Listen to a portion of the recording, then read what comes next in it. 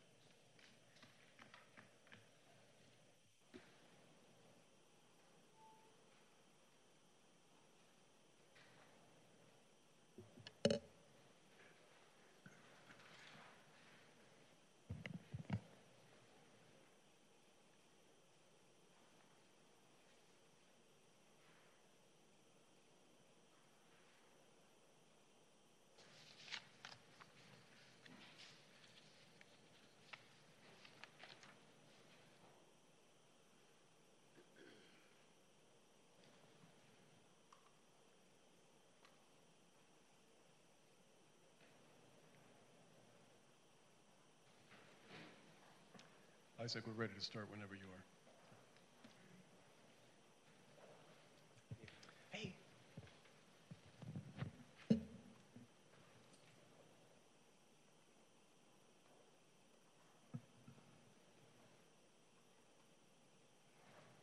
Okay, good evening, everyone. The first item on our agenda this night before we turn it over to the chair is with respect to item AA listed on the Planning Commission agenda. The Planning Commission will take formal action or will consider formal action with respect to a teleconference request by Commissioner Kimberly Copeland to participate via teleconference at tonight's regular meeting. So I'll start by asking a series of questions of our Mr. Gillig. So Mr. Gillig, can you please confirm the following, that the city's regular Planning Commission meeting is currently streaming on a two-way audiovisual platform and two-way telephonic service. Live webcasting is working for members of the public? Yes. Can you confirm that a majority of the commission are present and appear in person in chambers at the location noticed on the Planning Commission agenda? Yes. Can you confirm the agenda clearly explains the options by which the public can participate remotely in tonight's meeting? Yes. Can you confirm there is a public hearing on tonight's published agenda? Yes. And can you confirm the amount of times that Commissioner Kimberly Copeland has appeared remotely this year outside of hybrid meetings held under AB 361? None. Okay, thank you. And I will now ask the chair to please read the circumstances justifying Commissioner Copeland's requested remote participation and call a roll call vote of the commission to accept that remote participation. Yes, Commissioner Copeland is seeking to participate remotely based on an unexpected family emergency that prevents the member from attending in person. We'll now take a roll call vote of the other members of the commission to confirm whether Commissioner Copeland can participate remotely. Would anyone like to make a motion? Vice Chair. I'll motion. I'll second. Thank you. Motion by Vice Chair Lombardi, seconded by Commissioner Jones. Commissioner Jones. Yes. Commissioner Matos. Yes. Commissioner Gregoire. Yes. Commissioner Edwards. Yes. Vice Chair Lombardi. Yes. Chair Carvalero. Yes. And the motion passes. Great, thank you. I'll start with... Just one quick note for Commissioner Copeland. Commissioner Copeland, you must publicly disclose if anyone over 18 years of age is in the room with you. Will you please confirm whether there's anyone in the room with you this evening? There is no one in the room with me this evening. Okay, thank you so much. And back to our chair. Great, thank you. I'll start with our land acknowledgement. The West Hollywood Planning Commission acknowledges that the land on which we gather, and that is currently known as the City of West Hollywood, is the occupied, unceded, seized territory of the Gabrielino Tongva and Gabrielino Kizh peoples.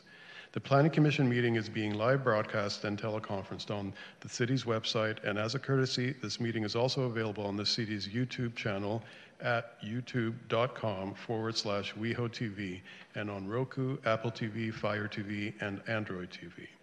You may call in to make a comment, and you may also listen to this meeting by dialing 669-900-6833. Again, that's 669-900-6833, meeting ID 859-5806-2159, and then press the pound sign. I will now officially call this meeting, the West Hollywood Planning Commission, to order. It is 6:36, and the Pledge of Allegiance. Commissioner Jones, do you mind leading us? Thank you.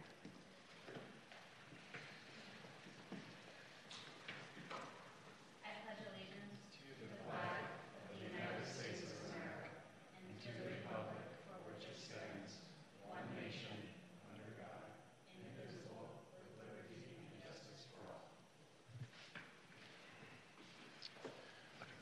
Roll call, please, David. Thank you and good evening. Tonight, there will be no digital or electronic voting. Everything will be done by roll call votes. Commissioner Matos. Present. Commissioner Jones. Here. Commissioner Gregoire. Here. Commissioner Edwards. Here. Commissioner Copeland. Here. Vice Chair Lombardi. Here. Chair Carvalero. Here. And we have a quorum. Thank you. Approval of the minutes from October 5th, 2023. Do we have any changes that need to be noted? No? Can I get a motion? I'll move approval. I'll second. Thank you. Moved by Commissioner Matos, seconded by Commissioner Jones. Commissioner Matos. Yes. Commissioner Jones. Yes. Commissioner Gregoire. Yes. Commissioner Edwards. Yes. Commissioner Copeland. Yes. Vice Chair Lombardi. Yes. Chair Carvalero. Yes. And the minutes for October 5th, 2023 are approved as presented Okay. on a unanimous vote. Thank you. So now that brings us to our public comment. I have one item from staff. If anybody's here for item 9A, which is the 910 to 916 North Weatherly Drive project, it's been continued to November 16th. So if you want to make a comment during public comment tonight, you're welcome to do so, but the project has been continued. David, do we have any public comments? I do have one public comment in council chambers. That would be Lynn Hoopengarner. And sorry. then you will have 3 minutes. I'm sorry, just as a point of order, did we approve the agenda and the minutes from the last meeting? Did we skip one of those? Am I high? Did we skip the agenda? I just want to make sure. We skipped approval of the agenda, item 4. Did we? Okay. Sorry, I just want Thank you. to make sure no one comes Yep. back to tell us we did something wrong later. Okay, thank you, Commissioner Jones. Approval of the agenda. Do we have any changes to the agenda? No. I move approval of the Thank you. agenda. I'll second. Great, thank you. Thank you. Thank you, Commissioner Jones. Commissioner Gregoire. Yes. Commissioner Jones. Yes. Commissioner Matos. Yes. Commissioner Edwards. Yes. Commissioner Copeland. Yes. Vice Chair Lombardi. Yes. Chair Carvalero. Yes. And the agenda for October 19th, 2023 is presented, or is approved as presented unanimously. Great. So public comment? And our first public comment will be Lynn Hoopengarner in chambers. If there is anybody on our Zoom platform that would like to speak, please star 9 for me at this time. Go ahead, Good Lynn. evening, commissioners. So first of all, why am I wearing my bunny slippers? Because I promised Secretary David Gillig that I would. The first time I was back in public, I would wear my Zoom bunny slippers. And so here they are. Besides which, it's been a long time meme in our small town that because we are so small, we regularly have citizens running into chambers to speak at public comment after watching things on TV wearing their slippers. But I hereby submit that I'm the first person ever to actually have bunny slippers at a council meeting or a planning commission meeting. So that's for the record. Meanwhile, on to more serious business. I just want to bring up a subject that is concerning to me based upon previous meetings over the years, et cetera, and this business of perceived or not perceived conflict and the need to recuse oneself. And I know, Commissioner Caballero, you've been down this road. I've been down this road in the past. But I have concerns about legal making a distinction saying, well, as long as the person can say that they're going to be objective, it's good enough. Well, which case is that true for? When is it okay? When is it no? There is a conflict. You are affiliated with X and they have, a position Y on this item. Therefore, the appropriate action would be to recuse yourself. This obviously needs a little bit more exploration, perhaps, but I just wanted to bring my concerns to the fore. Thank you. Thank you, Lynn. And Chair, Lynn is our last public speaker.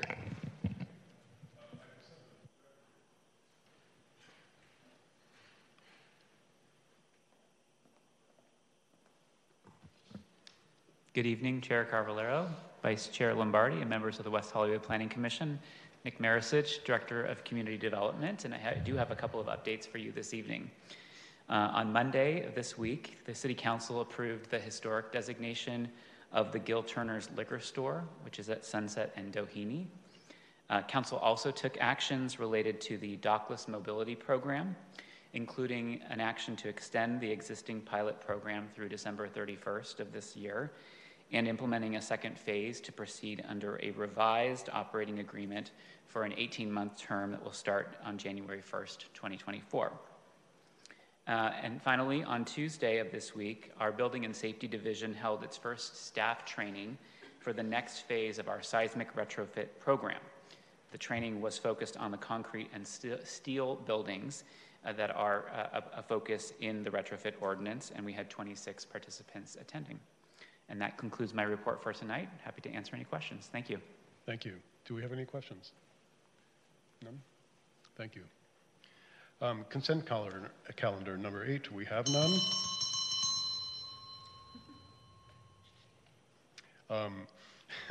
Item 9, public hearing, section 1, projects subject to the Housing Accountability Act. As I mentioned before, this item, which is an 89-unit, 100% affordable multifamily residential building, has been continued to Thursday, November 16th, 2023. So that takes us to our item 10A. The Planning Commission will consider a recommendation to the City Council to amend the zoning ordinance to revise existing landscape standards and establish new tree canopy requirements for privately owned properties. And I believe we have a staff report from Michael Barker or Rick Abramson. Thank you. Good evening, Chair, Vice Chair, and Commissioners. Rick Abramson, City Architect, and I manage the Urban Design and Architecture Studio. With me is Michael Barker, our Project Architect in the Urban Design and Architecture Studio. And also available as a resource will be Jennifer Alkire, our current Historic Preservation Planning Manager, and Francisco Contreras, our Long Range Planning Manager. Should questions arise, they're here to help out as well. So tonight before you is something we're excited to bring forward, the Tree Canopy Landscape Standards Ordinance. This is something that has been in the works for the last couple of years.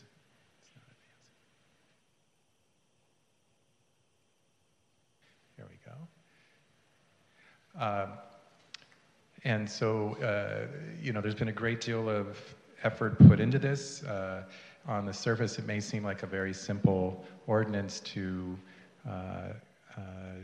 define certain terms and develop certain standards to lay out the tree policy for the future of the city. But in reality, it's somewhat complex. There's a lot of nuances that most likely we'll get into this evening. So a little bit of background. The staff report has a greater detail, but this started with a direction from the City Council to develop the ordinance to require replacement of tree canopies in particular that are removed, and then requirements for new trees themselves. This stemmed from actions that were seen primarily in multifamily zones where there's been a demonstrable loss of canopy trees without replacement. And I think that's what was somewhat driving this. But in addition to that, this was limited to a study just on private property. We have a separate document, the Urban Forestry Management Plan, that's governing all our street trees. That's under the purview of the Public Facilities Commission, and they've been monitoring the street tree and park portions on public land. So tonight we're just here to talk about private property. Just want to remind everybody that you know, the environment and our responsibility for the environment is one of the core values of the city. It's stated we only have 7 of them, and so the fact that this is one of 7 sort of elevates the importance of this conversation of sort of protecting and balancing our built and natural environments so they can work in conjunction with each other. And that was sort of the intent of this effort. It was not to stop construction. It was not to limit development rights. It was really to find a balance between nature and the built environment, and that's how we approached it. So the purpose intent is, as you've heard, we're now into the implementation phase of the city's climate action and adaptation plan. And so green space and trees are an important part of that plan. So this is very much in line with that. Secondly, as you're also very well aware, the state provisions for housing in particular have put forward certain objective standard requirements, and so we wanted to make sure that any updates that we do are clear and help all those in the process with an understanding of the expectations and the intent of these provisions.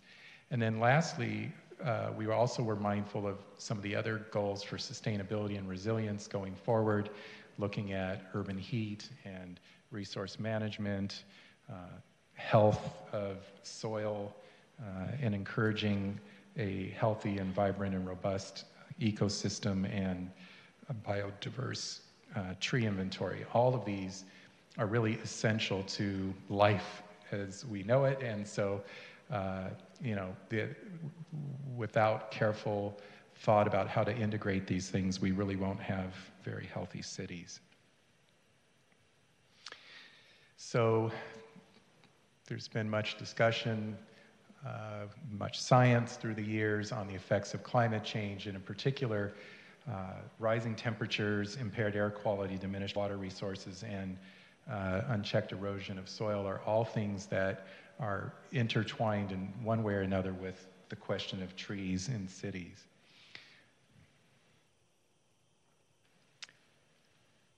And, I think from a basis, we have to understand trees are assets. They can be valued. In fact, we do value them when they're removed. There is a valuation placed on them, and it gets into the tens and tens of millions of dollars in the city in terms of their value. And so as assets, we appreciate them for their climate and resilient properties. They obviously help to clean the air and remove harmful CO2. They help us deal with pollutants and particulates. And in particular, studies have shown how a good tree canopy can reduce the temperature, local microclimate. And that's why when we see communities that are heavily treed, when you watch the morning news, their temperatures are lower than adjacent areas that don't have them. On a sustainability side, certainly well-designed housing that we're all supportive of, that integrates passive design and carefully placed trees. It's shown that you can reduce your annual energy consumption by up to 34%. Other research has shown how it affects stormwater, and then the intangibles on the civic, economic, and social side. There's been a lot of studies that look at trees and their direct relationship to health and recovery, and even economics, that studies are showing that people spend more money in commercial areas that have more trees, interestingly. So we took a look at West Hollywood specific, and it's interesting, this map was prepared by the tree people in conjunction with some researchers at Chapman College. And it was rather revealing, and it shows that our primary tree canopy in private property and land use is in our single-family zones, primarily the West Hollywood West area, and then a little pocket to the east towards Greenacre and Poinsettia, and then a small pocket south of Santa Monica Boulevard near Crescent Heights. But it's interesting how in the highest density areas of the city, we have the lowest amount of canopy trees, and in some areas, alarmingly low, way below what are considered normal levels by the experts. And in fact, the experts have advised that the ideal range that we should look at for a normal tree canopy in the city is about 28% coverage, and that the aspirational goal would be about 30% coverage. But it's interesting to contrast even adjacent. Obviously, Beverly Hills is a different topography and a different land use, So it's not a direct one-to-one comparison, but all that dark green is high tree canopy, and it changes the minute you get to the West Hollywood border. So there's some work to be done, I think, on the side of replacement and continuing to enhance and build the inventory wherever possible. And so a healthy tree canopy, which in West Hollywood, as I mentioned, is found more in the single-family zones. This is a typical aerial view in the single-family zone. And what we'll notice is that the majority of the canopy trees on private property are actually in the rear yards more than anything else. Some of the front yards setbacks have some robust canopy trees as well, but I think the majority would be found more in the rear yards. But then when we look at the multifamily zones, it's quite different. That changes pretty dramatically, and the majority of the green space is really the street trees, and these levels are well below what is considered acceptable. The other thing that came out of the research is that only 7% of the city's public parks and street trees, or I should say 7% of the city's canopy is in the public parks and street trees. So a suggestion that we should look to our parkways and parks to solve the problem, that's only 7%, and that's not going to get us where we need to be, ideally in the 28 to 30% range. And when we think about trees, I think we want to expand the conversation to really understand we should really be talking about an ecosystem, because what's happening below the ground is just as important as what's happening above the ground, because a lot of the life cycle of living beings are based on what's underground and what, you know, foragers and birds eat. And so suggestions that we could just, you know, live with potted plants on concrete decks is just not a forward-thinking solution. That canopy trees founded in native soil, you know, actual earth, are what is really fueling our ecosystem. And that is also what was driving some of these suggestions and recommendations. And so the approach we took is based on the city's core values, that we start with trying to maintain what we have. So if we can preserve and keep what we have in place first, that's the optimum. But if that's not possible, then we look to can we at least relocate the tree if there's new construction or other reasons through redevelopment that it has to move. Can we at least relocate it? Because that tree is an asset, it has value, and ideally it would be better to relocate it. If that's not feasible, then we look at removal. And in many, many, many cases, that is going to happen in the majority of cases, I would say, because mature trees are very difficult to relocate. They have to be at a certain age in their growth cycle and a certain size. And so when it's, you know, an older tree, it will not survive. Certain trees go into shock. There are many reasons why a tree can't just simply be relocated. And I think in my experience and in what we've researched, it's going to be far more often than not that removal is actually going to be the result, not relocation. But at least from a policy perspective, we wanted to have sort of a hierarchical approach that's based on trying to keep what we can there, think of it as an asset, and integrate it into a design. And especially at single family, where the majority of our trees are right now on private property, instead of just immediately clearing the site and starting over, when it's possible to be able to integrate a tree and have a living room or a dining room that looks out to a mature tree, that's not necessarily a bad thing. That's not a detriment. And so some of the language that is in here is related to that type of thought process. So the objective design standards, as we've talked about, are something that are important to clarify and manage the expectations. And then when we get to the final result, whether it's maintaining trees or new trees, we really want to encourage what we call restorative and regenerative strategies. So that means that they're trees that have a higher leaf density, that can host nesting and foraging for animals, that provides shade from urban heat, that provides an ecosystem underground, that the fact that that tree is there, it's making a positive impact, and it's not just a decorative element that has been provided.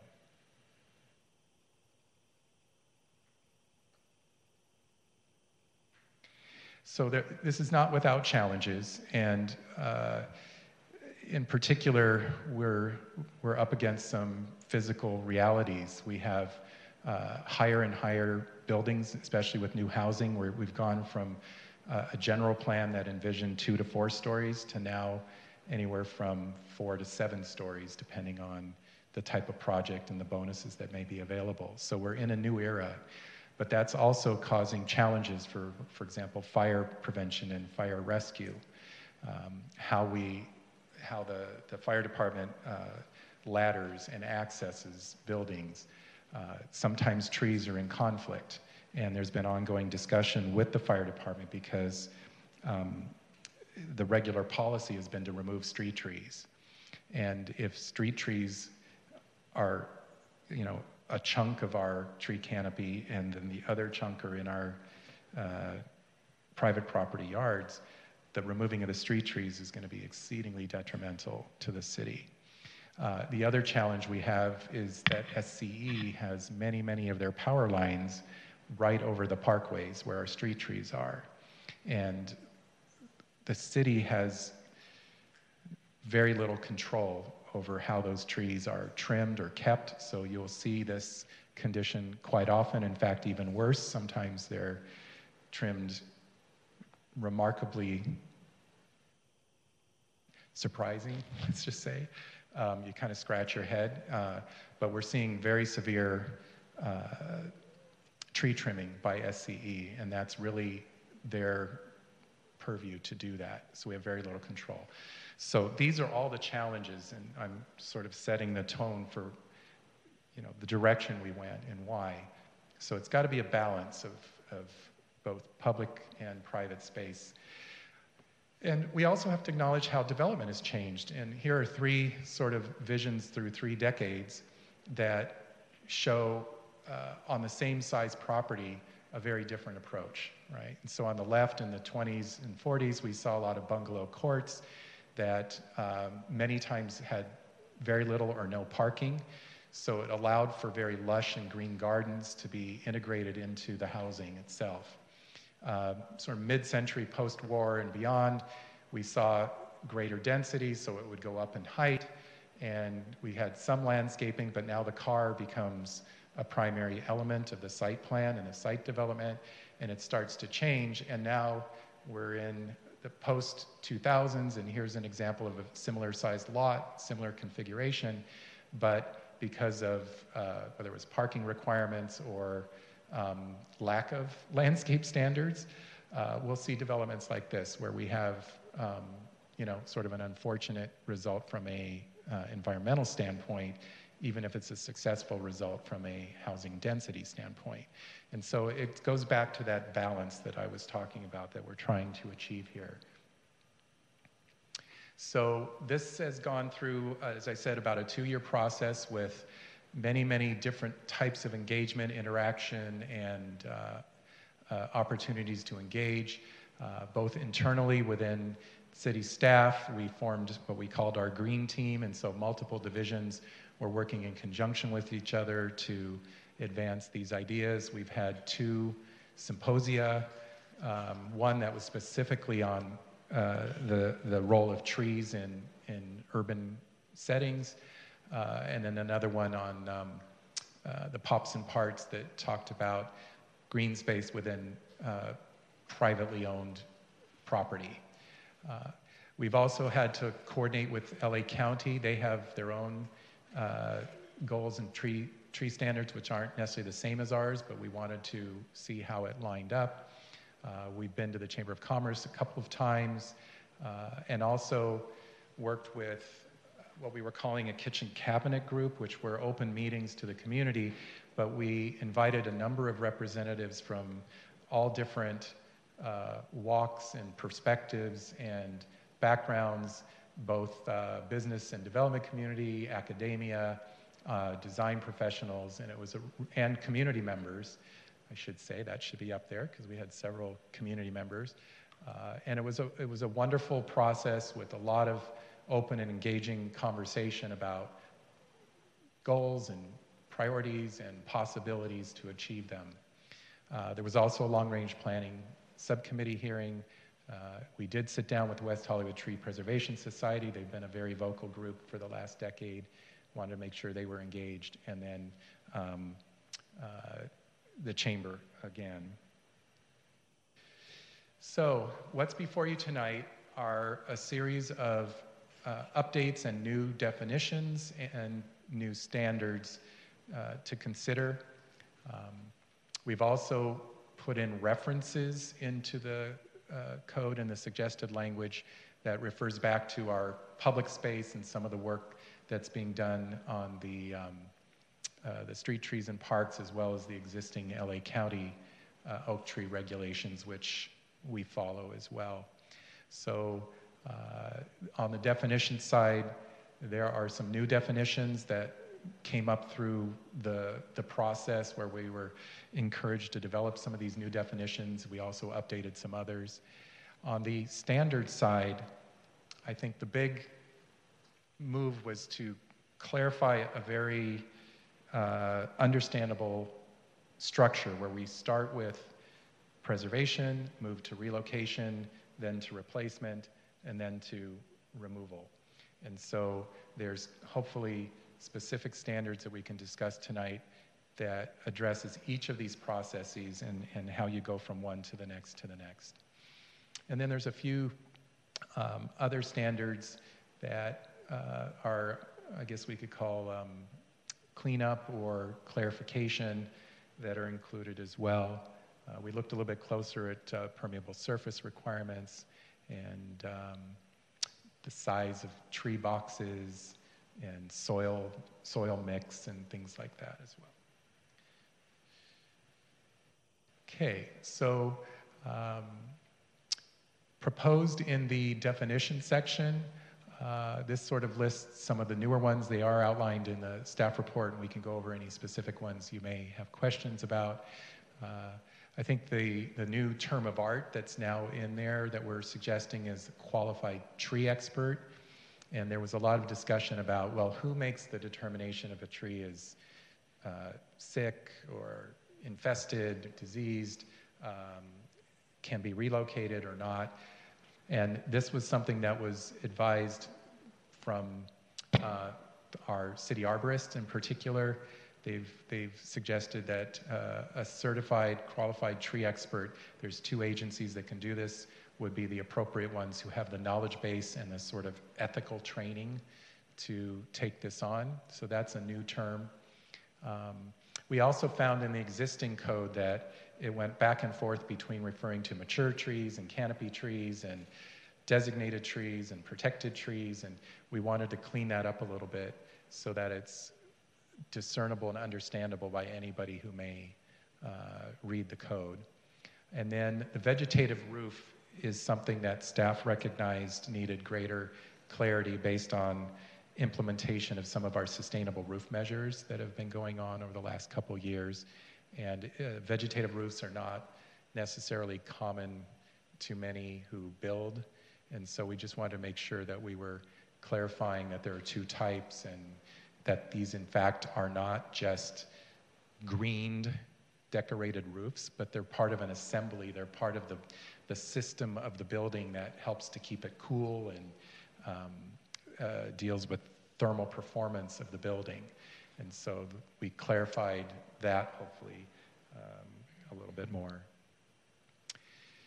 And so I mentioned that there are these four segments, and we wanted to help the commission and the community understand, and if you think of it as more of a yes-no flow chart, you know, the starting is if there is an existing mature tree in place, what happens? You know, yes or no. and then how that works, whether it's something that is going to stay in place or it's going to be relocated or removed, and in each case, which standards would apply in which situation. So for removal, relocation, and replacement, there was really no language about relocation in the current code. There was language about removal, and the only real change there, the most significant, was that rear yards in single family and duplexes were exempted from pulling a permit. So there was the potential for loss of our most common area for trees without any awareness. And so the recommendation is that we should have a permit for all removal of all trees. So this is something that can be monitored, and especially don't exempt the one area where the majority of our trees on private property are. So that was one cleanup. And then the relocation, it's new language, and it talks about a few steps of having helped by a qualified tree expert to determine whether it would survive or not. And as I mentioned earlier, it's more often than not going to be very difficult to relocate trees, but we wanted to at least have language in the code where it is possible that that is an option. If a property owner elects to do it, we had to have standards for that. So we needed language in there. And then the replacement, I think, is pretty self-explanatory. The big difference is that there's now an objective standard for a minimum box size that is identified. I will say that many in the tree advocacy side of things felt this was too small, that if we're removing mature trees, we should replace with more mature trees.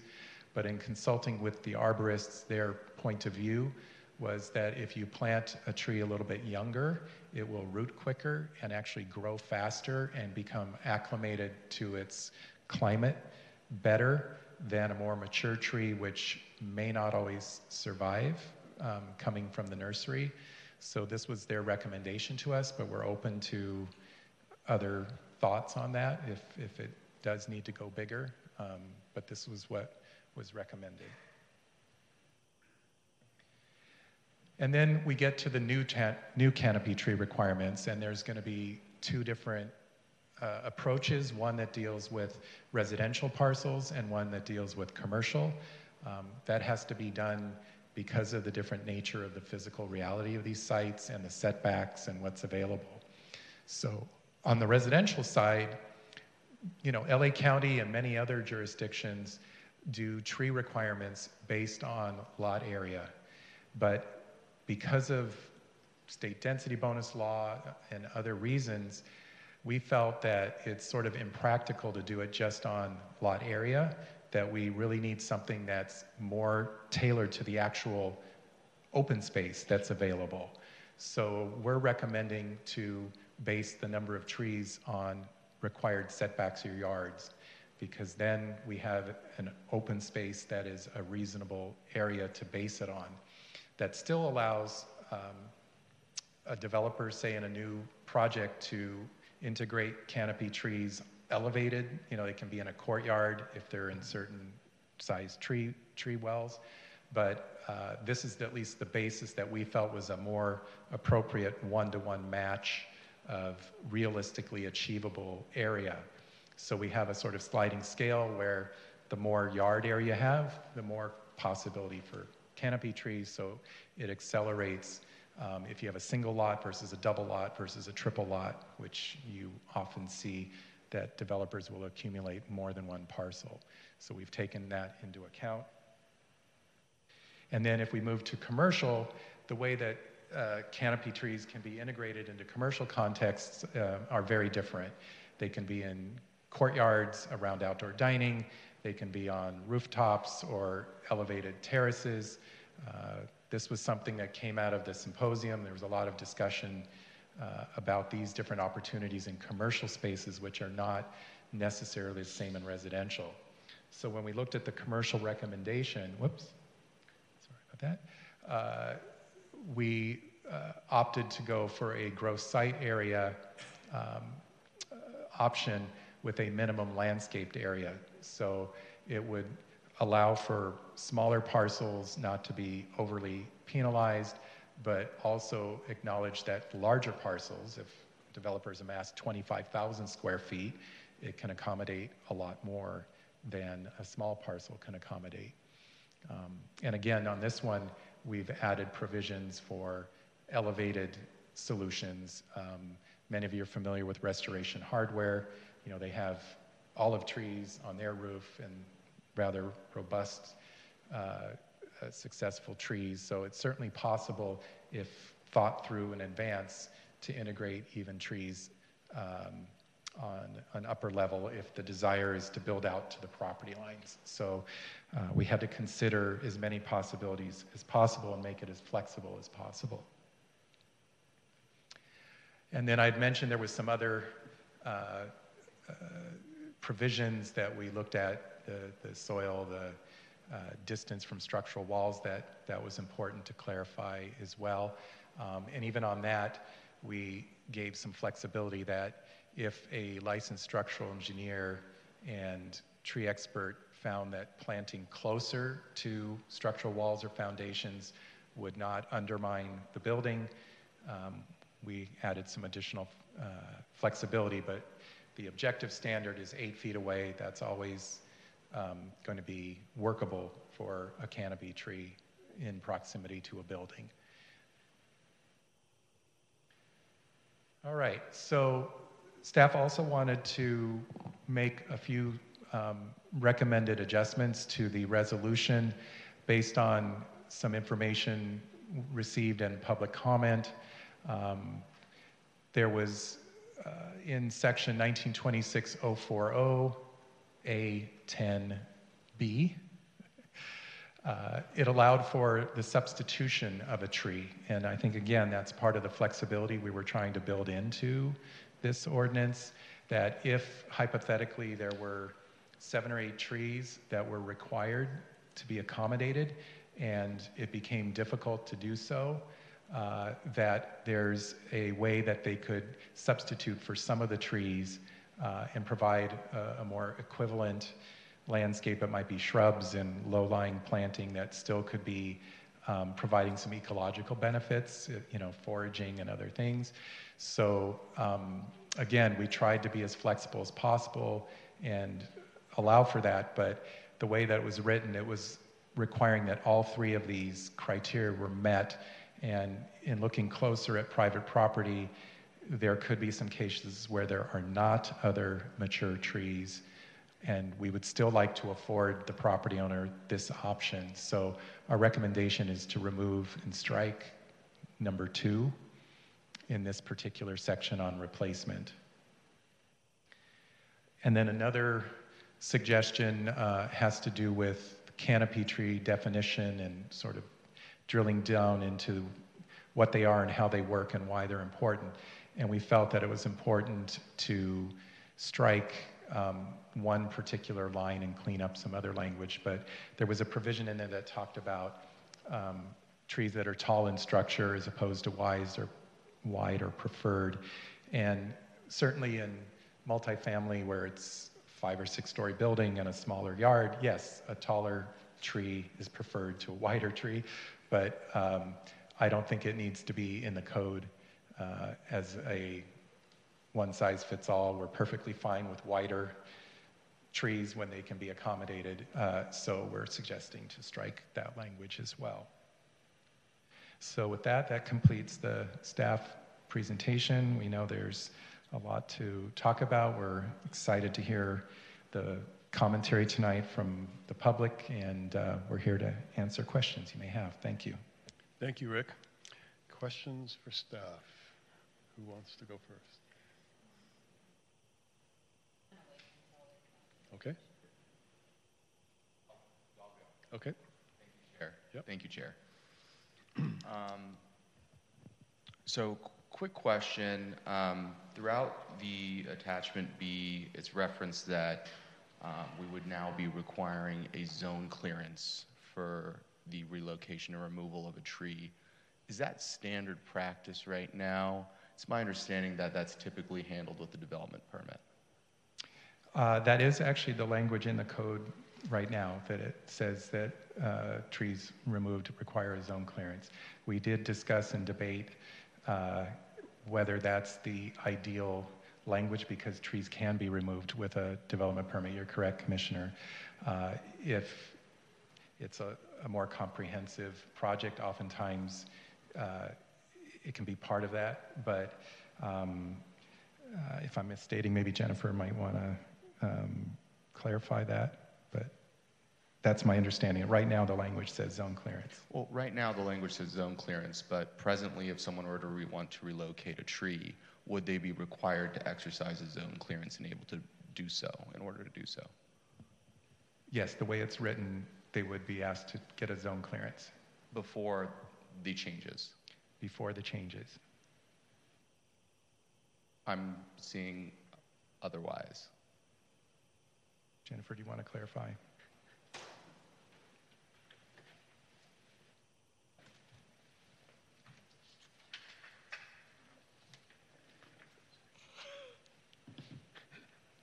Good evening. At present, the way the code is written, it does have the language that says zone clearance is required to remove a tree. However, the way that we apply the code in the current practice is that if there is another form of permit that would take the place of a zone clearance, so if there's a development permit for a brand new building, it includes the removal of a tree, we would not require an additional zone clearance in current practice. The way that the code is written with this new ordinance, it is a little more clear that it would require, even in that instance, it would require a zone clearance, so it would just be an additional permit that would be included in the demolition permit, development permit, conditional use permit, whatever else is on that project, it would all be put together. So the language is similar, but how we would operationalize this in practice is different, because we would no longer be allowing them to just simply outline it in a development permit. We would now require a standalone zone clearance for every occurrence. Right, and it wouldn't be standalone, it would be processed exactly as it is now. It would just be, it's because the language is more specific that it requires a zone clearance even in those cases, we would interpret it differently, yes. Okay, is there a reason why we would want to change that process? Like practically? No, the way that it works now is fine. There's no reason for it to have its own standalone permit. I think the reason that the language was in there is to just make it very clear that there is a specific entitlement associated with it versus having it be a generic entitlement or permit language in there. And that's something that we went through with the city attorney's office to get the best read on that language. So, we can always continue to try to refine that, but that's where we ended up. Okay, thank you. I have a couple of additional questions. What are the implications of this ordinance for our ability as a city to follow state housing laws, specifically pertaining to property owners' by right ability to produce an ADU or a JADU on their property? Yeah, thank you, Commissioner. The intent of this is not to preclude anything with respect to housing. We are advocates for, supporters, and the city has always been a leader in the production of housing, and this is not intended to do anything to preclude housing. As I mentioned earlier, it's about balancing the natural and the built environment. And what has happened is that the pendulum has swung to the built environment to the expense of the natural, because lacking development standards, we cannot require, even when there's room and there's no conflict with housing, we cannot require, in many instances, trees to be replaced.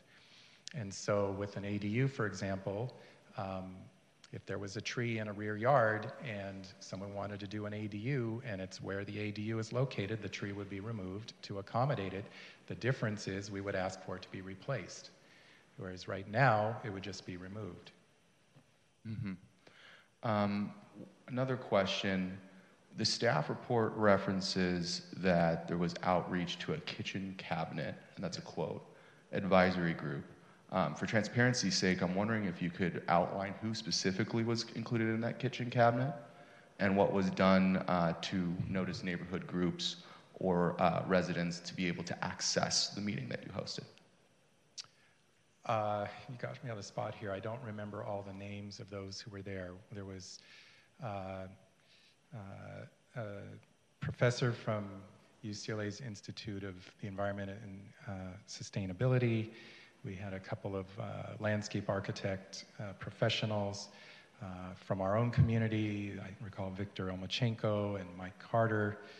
I'm going to miss some people. Yeah, there was a number of folks. I just don't have that list in front of me right now. Was the meeting publicly noticed?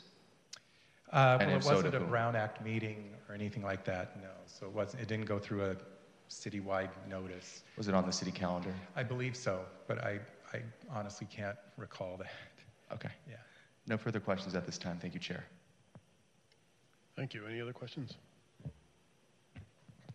I have just a few Vice Chair questions. Lombardi? Yep. Thank you.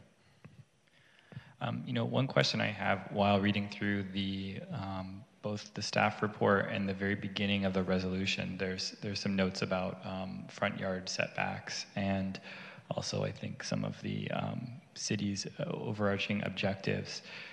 But the actual text that I'm reading, I'm not seeing any reference to front yards. So not to answer the question for you, but I guess I'm wondering, is it because it all goes back to the ratios of trees in yards in general? Or how are we meeting the requirements for front yards as well in terms of what your objectives you're trying to achieve, since it was stated in the staff report and in the beginning of the resolution?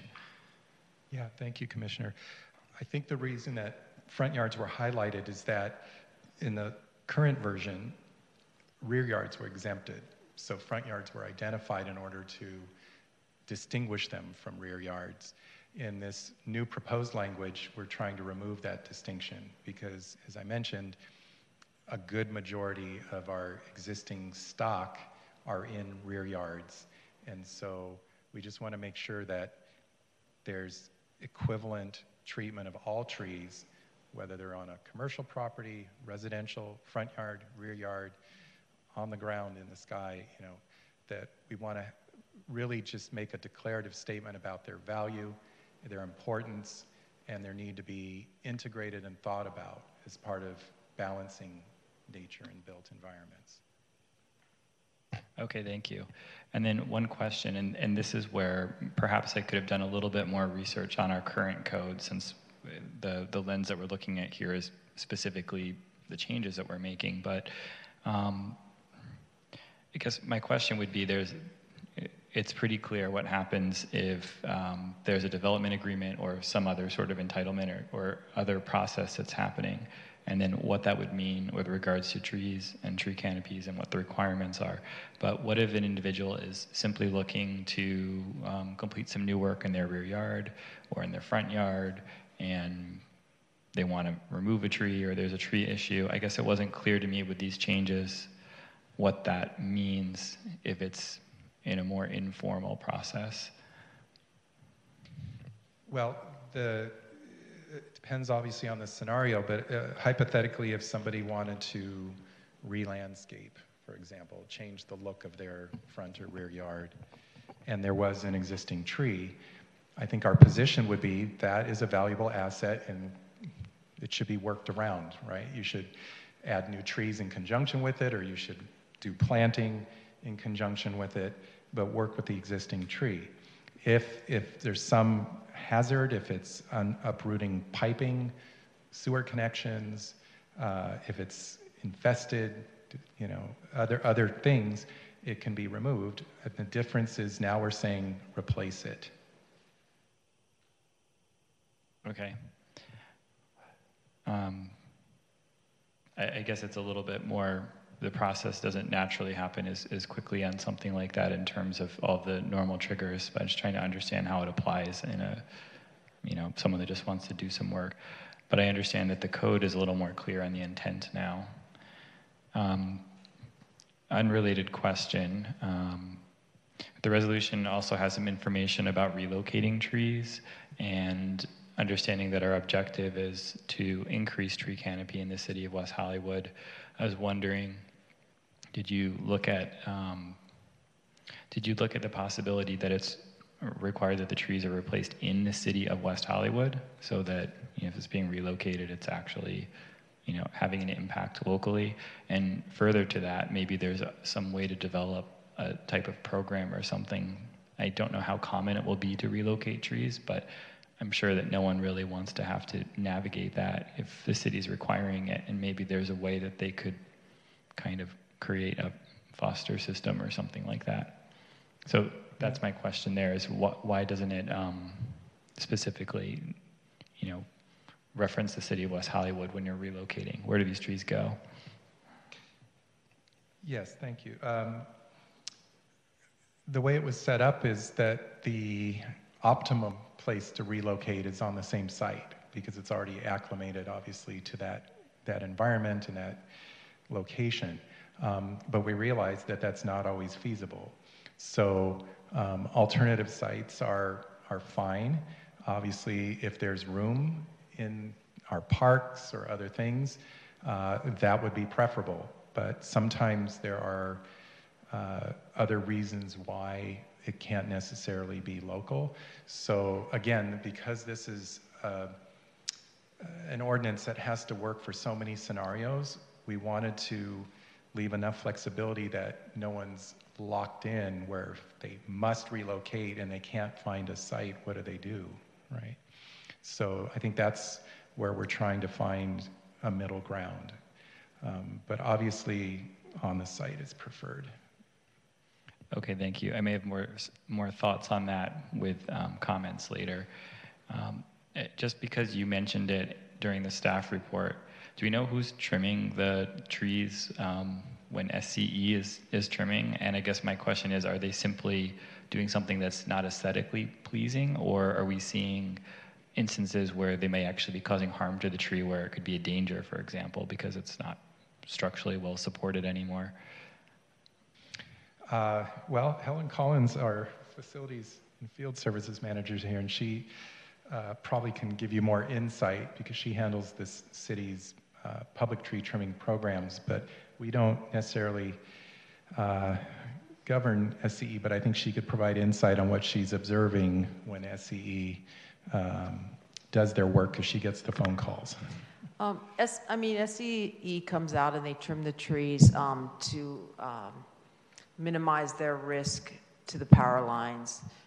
So they do trim differently than we do. We trim to the ISA standards. We are working closely with them to try to get them to come along with our standards, but it's hard to say if it would damage the tree, because a lot of these trees, if they're big enough that SCE is wanting to come in and remove them from the power lines, they're pretty big trees. So it would take a long time to determine if poor trimming or trimming issues, and I'm not saying they're doing poor trimming, but trimming issues would cause a problem.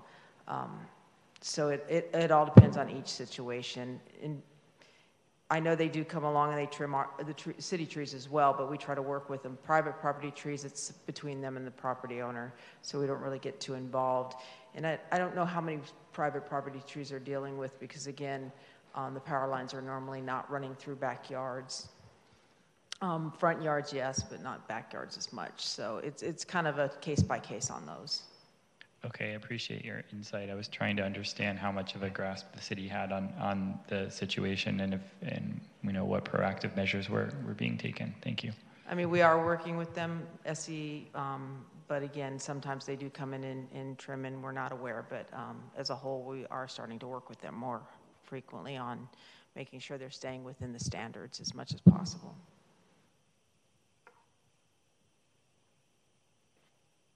There it goes. Thank you. Another question I have, Rick, deciduous versus non-deciduous trees, is there a reason why that was maybe not made as a specific requirement? Yeah, I know that was brought up in one of the comments, and I think we're open to the Commission's thoughts on this. I can share with you that for nesting and wildlife harboring, obviously the more the more non-deciduous, the better. But then there are situations, say on the south side of a building, where there's certain seasons that certain exposures might benefit from deciduous trees.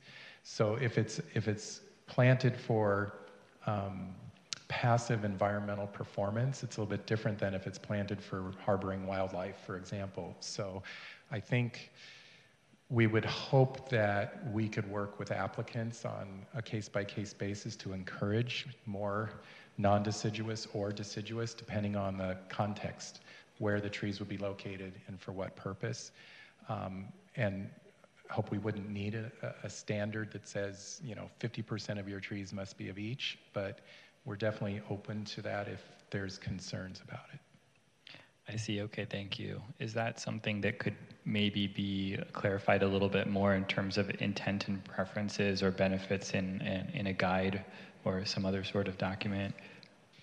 Yeah, absolutely. And in fact, one of the things that came out of the kitchen cabinet discussion specifically was a number of, I call them elevating community awareness activities. And I think that would be one of them if we could continue to develop a website through our environmental responsiveness efforts that the studio and our long-range planning division are undertaking. We could certainly emphasize not only why trees, but where and in what type and what context, and help to educate more. Okay, thank you. And one last question. I was wondering, looking at the resolution, it gets pretty specific about the various scales of requirements on residential zoning districts with regards to number of canopy trees required. In the commercial zoning districts, it says 1 tree for every 6,000 square feet. So what is the intent if you have a 4,000 square foot lot or area? That at that point, it seems like it might not be clear if any tree would be required the way it's written now. Yeah, thank you for pointing that out. I think the intent is that there be 1 tree up to 6,000. And so if we need to clarify that language, if based on the fraction or being underneath, if we need to wordsmith it to be a little bit more explicit, I think that's definitely the intent. We want 1 tree for the first 6,000. Okay, thank you. Thank you. Commissioner Jones, you're next. Thank you. And I'm going to beg ignorance on this because I've been a renter in this city for 18 years. What rules or policies are currently in place that would prevent a property owner from removing a tree, like one of the trees in question, whether or not they were going to develop something or not? I'm asking this because I'm curious about enforcement and monitoring in these situations, and understanding that zone clearance would obviously be something that's officially required for someone to move forward with development. But I'm just wondering if there is something in our code that would preclude someone from doing that without getting permission from the city first right now. Perhaps I could have Jennifer address that more specifically in terms of the daily practice of pulling permits for removing trees. There are provisions in the code right now that do lay out the standards for removing a tree, and they're very similar to what is proposed. But the one exception, I believe, is in the rear yards of single family and duplexes. That doesn't currently require a permit, so we would not know if those were removed. But let me have Jennifer clarify that. Okay. Okay. Also, I may be opening up a Pandora's box here, but I think it is something worth addressing. Was there any discussion, as you have studied this, about potentially having a fee that people could pay into, kind of like we do for housing, like with an in lieu fee, whereby there would be some kind of a fund that people could pay into, rather than, if other things just weren't an option, or maybe giving people more options, whereby there would be something like a tree fund? I think that's something that, if the commission wants to be explored, we could look at that. We do have in lieu fees for other situations.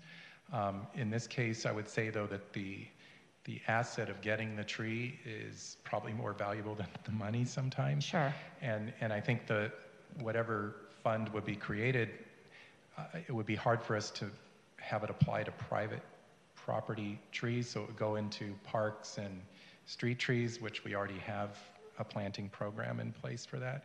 But if the commission would like us to explore that, I think we can look into the possibility of that option. Okay, I haven't like fully kind of fleshed that out in my mind. It was just a thought. Okay, those are all my questions right now. Thank you. Commissioner Gregoire? I'm still I'm confused with what we're proposing with respect to mature canopy trees.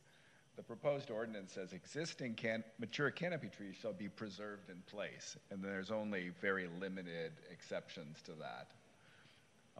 And then elsewhere it says designing a new structure around a mature tree because it's an inconvenience does not necessarily constitute a hardship. What are we saying here with respect to mature canopy trees? Can they be removed? Under what circumstance can they be removed? And maybe I ask that question along with a hypothetical. You know, say hypothetically, one of our city's goals is to create affordable housing, and an affordable housing developer comes along and acquires 2 single-family homes that have 8 beautiful mature canopy trees on that property. We can't preserve those 8 beautiful, healthy canopy trees and still build the affordable housing project. Would this proposed ordinance actually prevent the development of that affordable housing project in that circumstance? In that circumstance, and in any new development circumstance, the intent is not to preclude the housing from being built. If it's needed to remove it for construction reasons, then that is one of those reasons to remove a tree. We came up with a list of other reasons outside of construction that we tried to make as comprehensive as possible to cover when we're not in a situation where somebody's developing a property. But I think it may seem like a short list, but I would almost flip it upside down and say, in what circumstance would we want to say it's okay to remove it for any reason, right? And so the term inconvenience is used because that's sort of the for any reason. Just say you want to remove it, you can remove it, right? So I think we're mandated to come up with some objective standards. This is the needle we're trying to thread. And so we try to come up with certain things that apply to non-development situations, and then when construction is underway, that's another condition that trees can be removed. So I guess I just see the language of the proposed ordinance, and it seems pretty explicit. Mature canopy trees shall be preserved in place. Where in the ordinance does it give us the ability to say, oh, okay, notwithstanding that statement, we could remove that mature canopy tree to build that affordable housing project? So under page 3 of the resolution, section 9B, it says, notwithstanding, the community development director may determine that the removal of a tree is necessary to carry out construction. I'm sorry, page 3 of the strike-through version.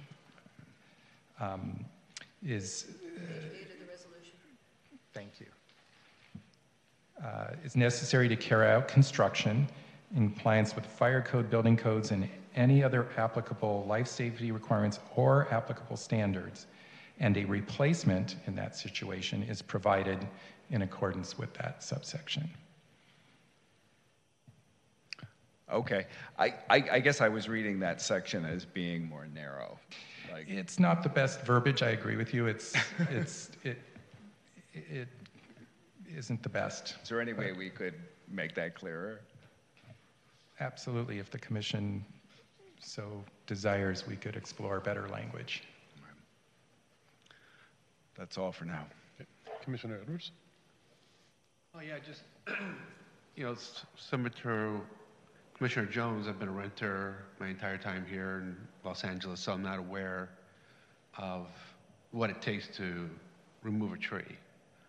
And so my curiosity is also part of like developing JDUs and ADUs has a lot to do with costs. So is it expensive to relocate a tree or to plant a mature tree? Like, was that considered like as part of, like I agree that's a balancing act between what we're trying to achieve, which is essential, but simultaneously trying to get the housing that we need, but also protect the canopy and create and add more canopy. But I do wonder if we did consider the cost, like what does that impact to somebody doing something on their property? Yeah, well, and I think the cost is relative to the scale of what's being done, right? So if it's somebody in a backyard that wants to build a swimming pool and they want to remove a tree, okay, that would be a zone clearance. They would have to get a permit to do so. And what's the latest cost for a zone clearance? $120, okay? Conversely, if it's a $10 million project and they're having to remove a tree or even relocate a tree, then that financial cost is very different, right? And so it's hard to answer with specificity, but relocating a tree does have some cost. It's something I've done in my experience, and we had somebody come out from a nursery, and they built a box and put it in temporarily. It was watered during construction, and then when the building was built, a new hole was dug and it was replanted. So it required that the contractor water it on occasion and not stack drywall and debris on it and other things. So there is a little bit of work involved, but that process in and of itself isn't super expensive. Where it gets expensive, if it's a very large tree and you're trucking it 100 miles to a special nursery or some other place, that can be of greater expense. But that's why I was saying earlier that the optimum is when you can find another location on site because you can stage the construction around it and make accommodations. It's not terribly expensive. Just to follow up, when you say not terribly expensive, that's a subjective statement. And so are you talking about 2,000, 10,000, 20,000, just an average? I'm not, just curious if that was even I really can't give you a number, but it would be the cost to have somebody dig it out and box it, and then the labor to water it over time. So it could be anywhere from the size of the tree, I don't know, $1,000 to $2,000 probably to do a single tree, I would guess. Okay. Yeah. Yeah. Trucking it would be much more. Commissioner Matos? Thank you, Chair. I actually had one more question, but I do want to piggyback off of Commissioner's comments just now. If there was a private property that had by right ability to build an ADU or JADU per state law, and the cost of craning a tree to an alternative side of the property was cost prohibitive of them building that, would we be in direct conflict with state law? I'm going to turn that one over to Isaac.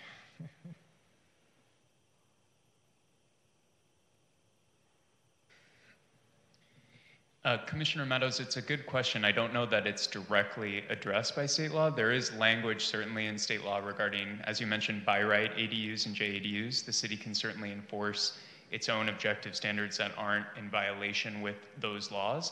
And then the sort of sticky standard under state law is regarding standards that make it practically infeasible to construct an ADU. But generally, so long as it's consistent with state standards, the city can impose its own objective standards that aren't in conflict.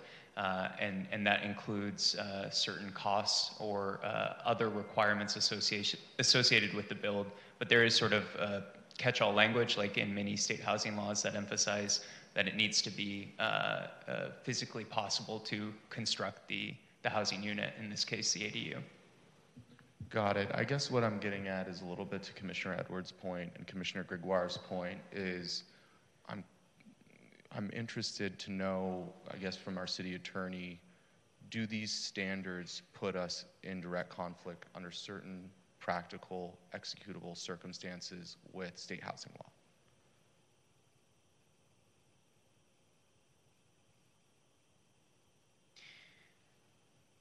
My impression is that these are objective standards that are qualifiable. There's certainly a degree of discretion afforded the city team to enforce those objective standards, but I believe they are objective as currently drafted in the code and therefore consistent with the spirit and intent of the existing state housing laws.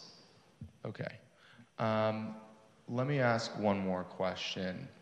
There's a section of this attachment B, specifically page 4, number 10, replacement of mature trees.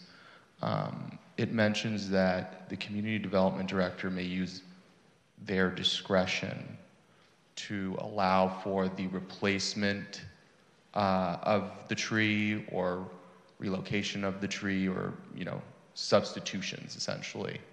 That, as it's written, what I'm understanding, as it's written right now, being proposed in front of us, the community development director can only use that discretion if a qualified tree expert makes, now there are 2 of those findings.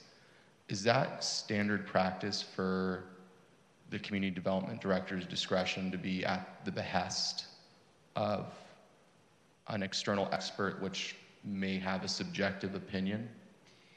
I would say the intent of the regulations, although certainly to the extent there are considerations from the commission for staff to look into the process a bit more, but I would say the intent of the existing standards and the director's role is to look at a series of objective standards both within the ordinance itself and qualified by a tree expert as defined sort of pursuant to the ordinance, and then make a judgment call based on what should be sort of objective considerations associated with the standards that are codified. Okay, thank you. Any other questions? In regards to... Chair, I just want to note that Commissioner Copeland has a raised hand on the Zoom platform. Commissioner Copeland.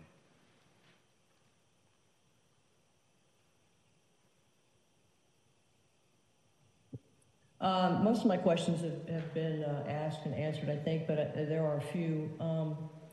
Going back to Commissioner Lombardi's question about the under 9C 1926-040, the suitable off-site location on private property as far as the replacement. Is there any reason why that could not also include public property? Say if there was not a private property close by that was feasible, but say there was one of our parks or school or something that could accommodate. Is there any reason why we're precluded from including public and it just has to be private? Thank you, Commissioner. I'm going to ask Helen Collins to address that. Their division would be the recipient of that tree if that were the case.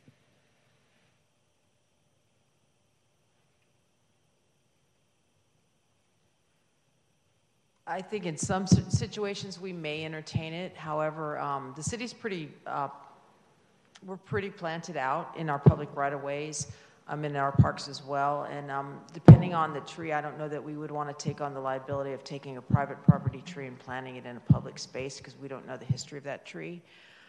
Again, this would be on a case-by-case basis. It would be difficult to try to impose that in many situations. I mean, if you have a lot of homes that you're going to try to impose that on, it'd be difficult to do that. And I don't know that we would be readily amenable to that, only because we're not sure about the history of that tree, or it may not be a correct species, or You know, we don't want to set up that, the process that we would be doing that on a regular basis because it's just not feasible. So, you know, we don't necessarily, we get a lot of people that come to us and say, I'm removing this from my property, do you want it? And usually our answer is no, because one, it may not fit in our parks or may not fit on our public right of way. So it would be case by case. And large trees, honestly, is Mr. Abramson had mentioned, large trees do not transport well, do not replant well. And their survival rate is minimal, so the city's taking on the obligation of if that tree fails. So it would have to be an extreme situation, and it'd have to be a tree that, you know, we felt we really would want to try to save. But I don't know that we would be able to accommodate that often. Okay, thank you. Commissioner, I would just add to that the code language currently as proposed says that it should be relocated on the subject property, but when infeasible, right, it can be to an other site, and we kept that open-ended. So in the instance where it is a desirable tree and it meets all the criteria to go into a park or some other location, the language allows for that right now. Mm-hmm. Okay. So there's a question in the resolution, I guess, on page number 8, I think it is, when it talks about, I guess number 5, 9.5. It talks about the tree has been damaged to the point that it cannot recover and grow properly, or that it will grow in a misshapen or unsightly manner. The previous one, number 4, says it would require the condition to be verified by a qualified tree expert. Would that also ring true for number 5? Talking about damage, that standard would be also verified by a qualified tree expert. Yeah, I think that's a very good question. I think the intent would be, yes, it gives the community development director the authority, and I would assume that if an applicant came in and said it's misshapen or it's damaged, it's damaged, that the director would want some verification if that's not the director's expertise. So it's sort of implied, but if the commission feels like we should outwardly state it, that it needs to be a determination by an expert, that's perfectly fine. Okay, thank you. Just curious, right now, what are the consequences for non-compliance of our current standards? If someone were to, on a multi-unit property, or remove a tree without a permit, without a replacement, without any letter from an arborist stating that it's diseased or whatever, what currently do we have in place for consequences? Is there a fine? Is there 2-for-1 replacement? I mean, and moving forward, what would that be as well? Sure, I can answer that. The penalty would be the same as it would be for any work without a permit. So similar to somebody doing some kitchen remodeling without a building permit, they would get a citation. The work would be stopped if it was still ongoing. And they would be required to come in and get whatever permit is necessary for that work.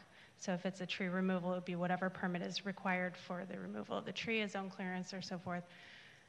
And at that point, if there is a replacement requirement, we would require them to replace it. If they had backup data that shows that it was diseased or that they are replacing it with a different type of landscaping, they would be required to do that. And there isn't a greater requirement for replacement, but there is a double fee. So the $120 becomes $240. But that's what happens now when there's work without a permit, and that would be what would happen in the future. So it would be the same. So there would be no changes moving forward as far as after this zone text amendment? Would be the same as what's in place now? The zone text amendment would not change how we implement code compliance, no. Okay. One other thing under the definitions, I noticed we talk about native soil quite a bit with trees, but there's really no specific definition for that. Is there any way to add that in, just in case that's something that's not quite clear to anyone who might be subjected to these,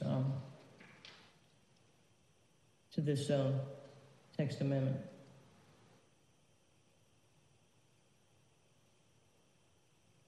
Yes, I think if the commission feels that we need to define that as a term, I think the common understanding we would hope is that native soil refers to earth and not like digging up the earth and putting it in a bucket and then planting a citrus tree or something, saying it's native soil.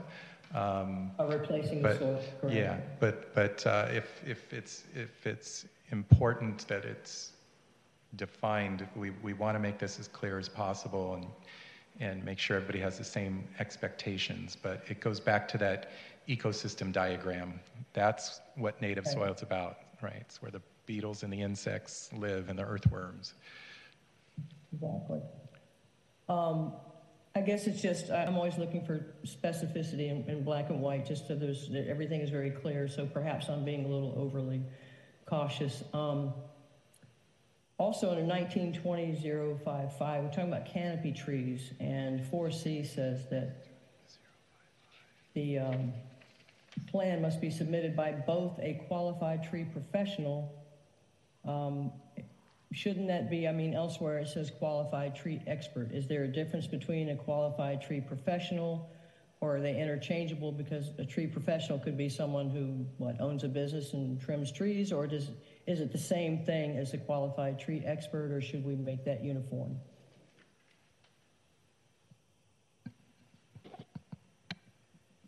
Sorry, Commissioner, where does that appear?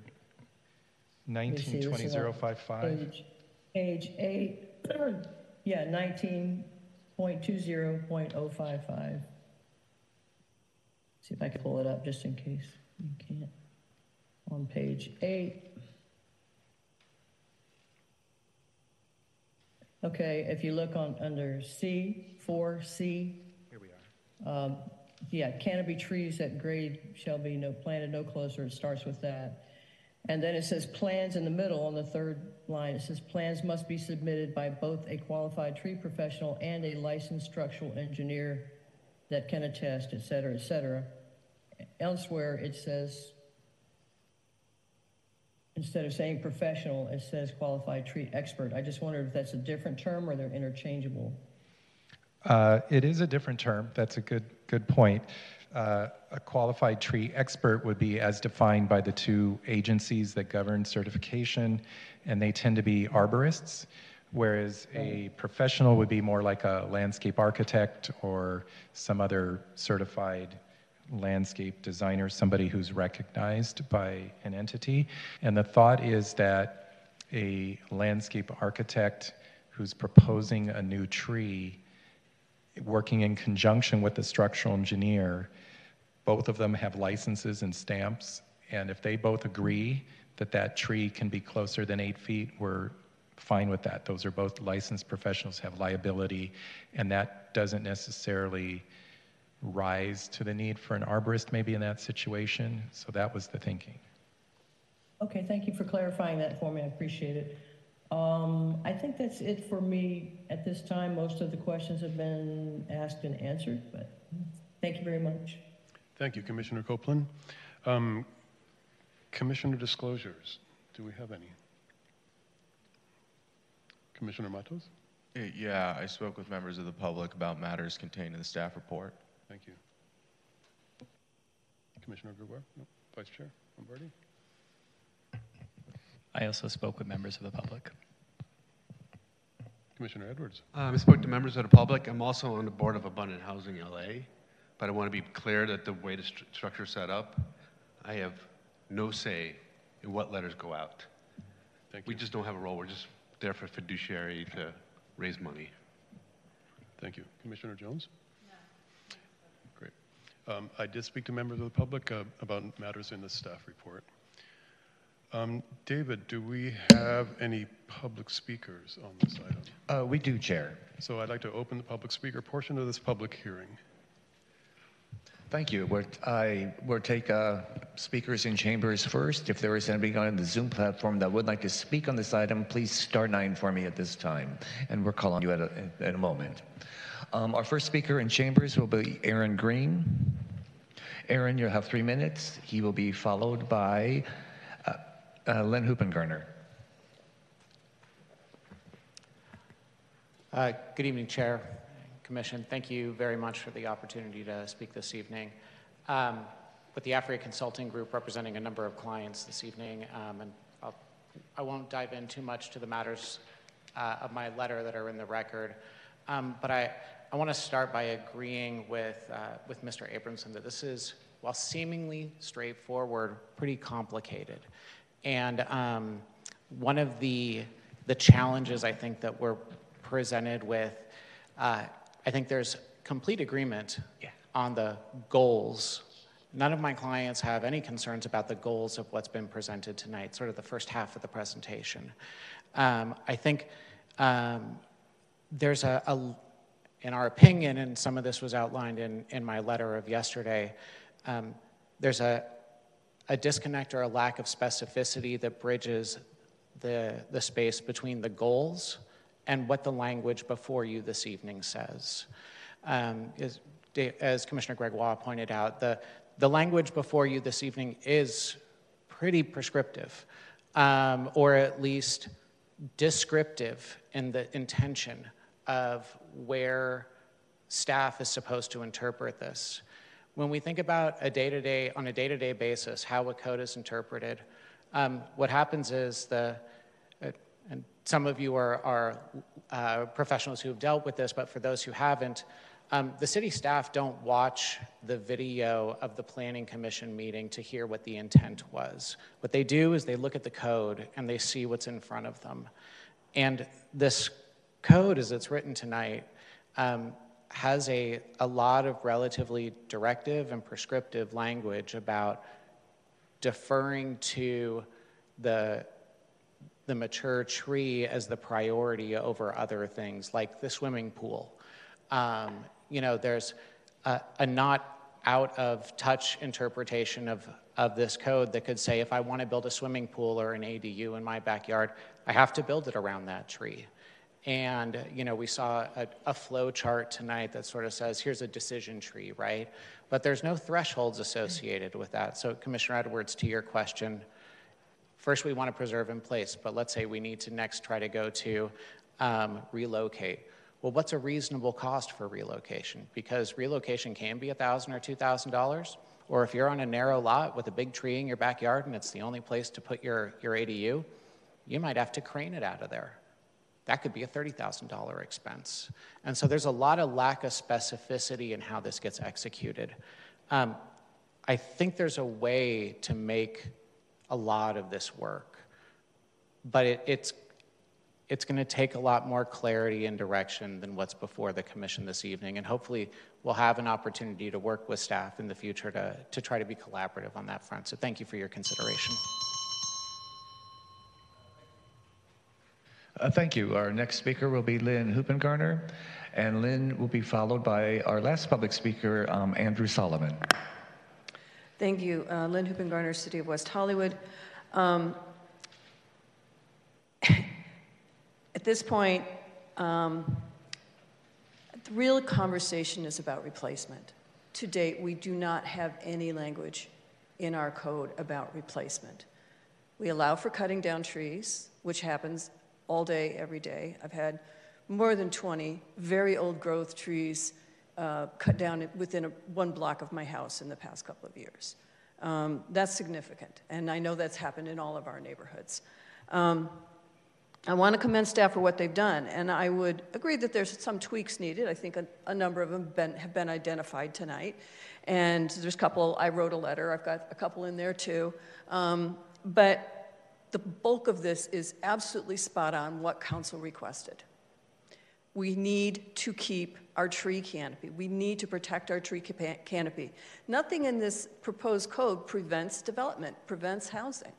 It allows for housing. It says if you need to cut down the trees, you need to cut down the trees. But now it's time to start planting some new ones.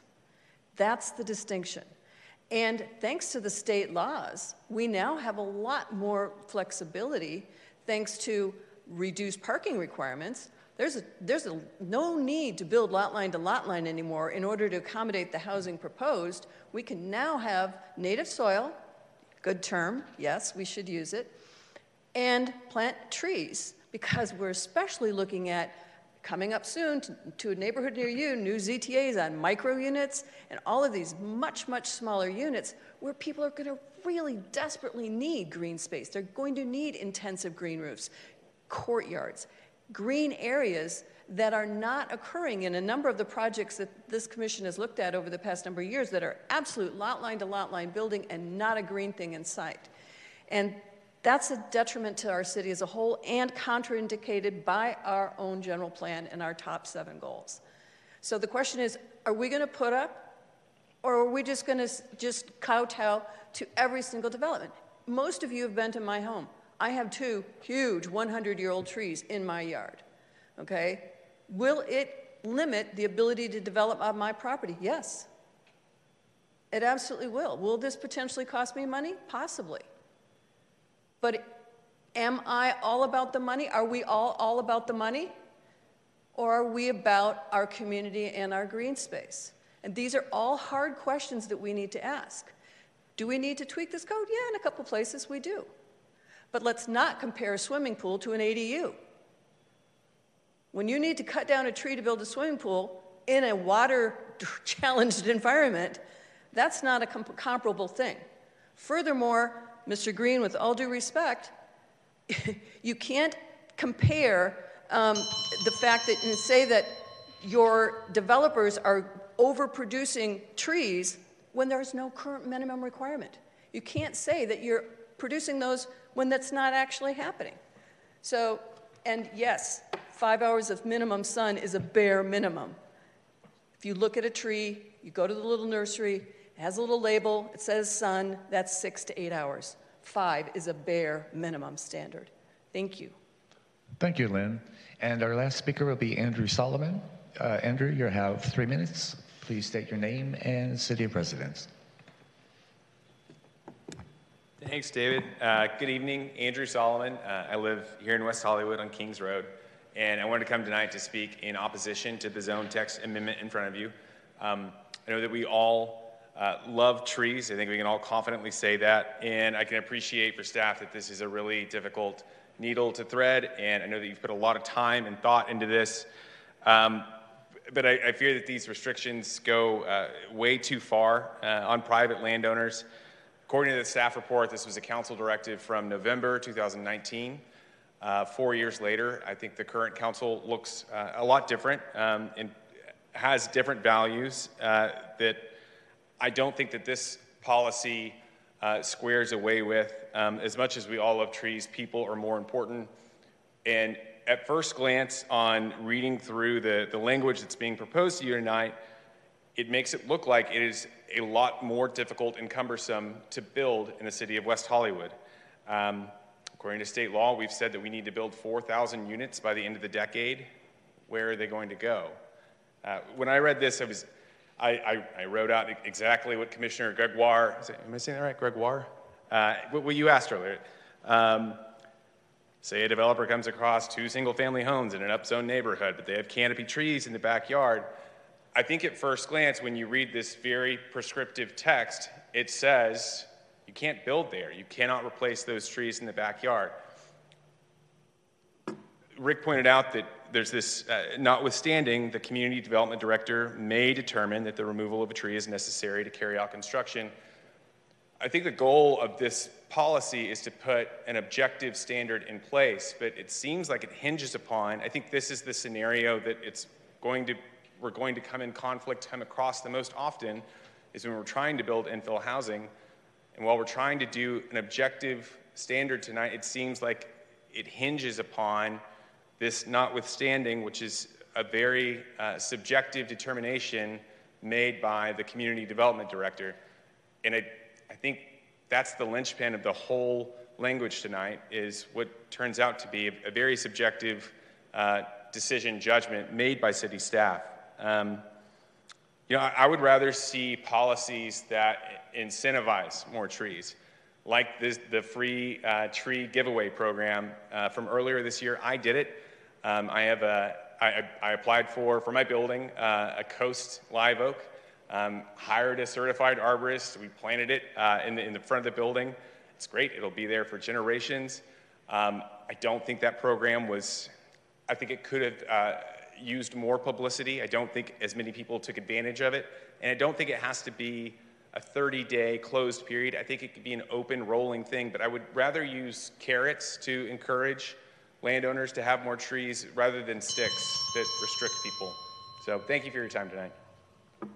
Thank you, sir. And Chair, I want to read Victor Omolchenko is in support of this item, and he is a West Hollywood resident. That's all we have. Thank you. So I'll close the public speaker portion of this public hearing, and we'll move on to commissioner deliberation.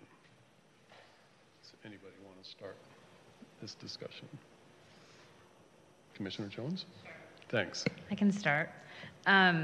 So first, I just want to say thanks to staff. I know this has kind of been many years in the making, and the work that went into the staff report, into the reso, does not go unnoticed. I also want to thank members of the public, like our former colleague Lynn Hoopengarner, for their input into this, because it is important, and we do appreciate it very much. I have another question for staff, and short of using a drone, I don't know exactly how we would do this, but has the city ever taken or undertaken or considered undertaking like an inventory of all of our mature canopy trees? I believe we do have an inventory of all our public trees. Public trees, but not for private property. Private property we do not. And in part because it's not required to do a permit. Sure. We're not always aware of what's planted or removed. Okay. Thank you. I think I asked kind of my primary questions earlier, and I think some important things were surfaced. I very much support the intent of this, but the devil is in the details. I had a couple of concerns, I think, largely about whether or not, as Commissioner Matos surfaced, whether or not this would ever bring us into, whether this would leave us exposed as a city to lawsuits or things of that nature. We live in a very litigious state, as we know. But just wondering, and I defer to City Attorney's Office on this. You're the lawyers, and I am not. But I did have some concerns about that, knowing how aggressive and kind of how one-size-fits-all the state's housing policy has been to date, especially in recent years. I also,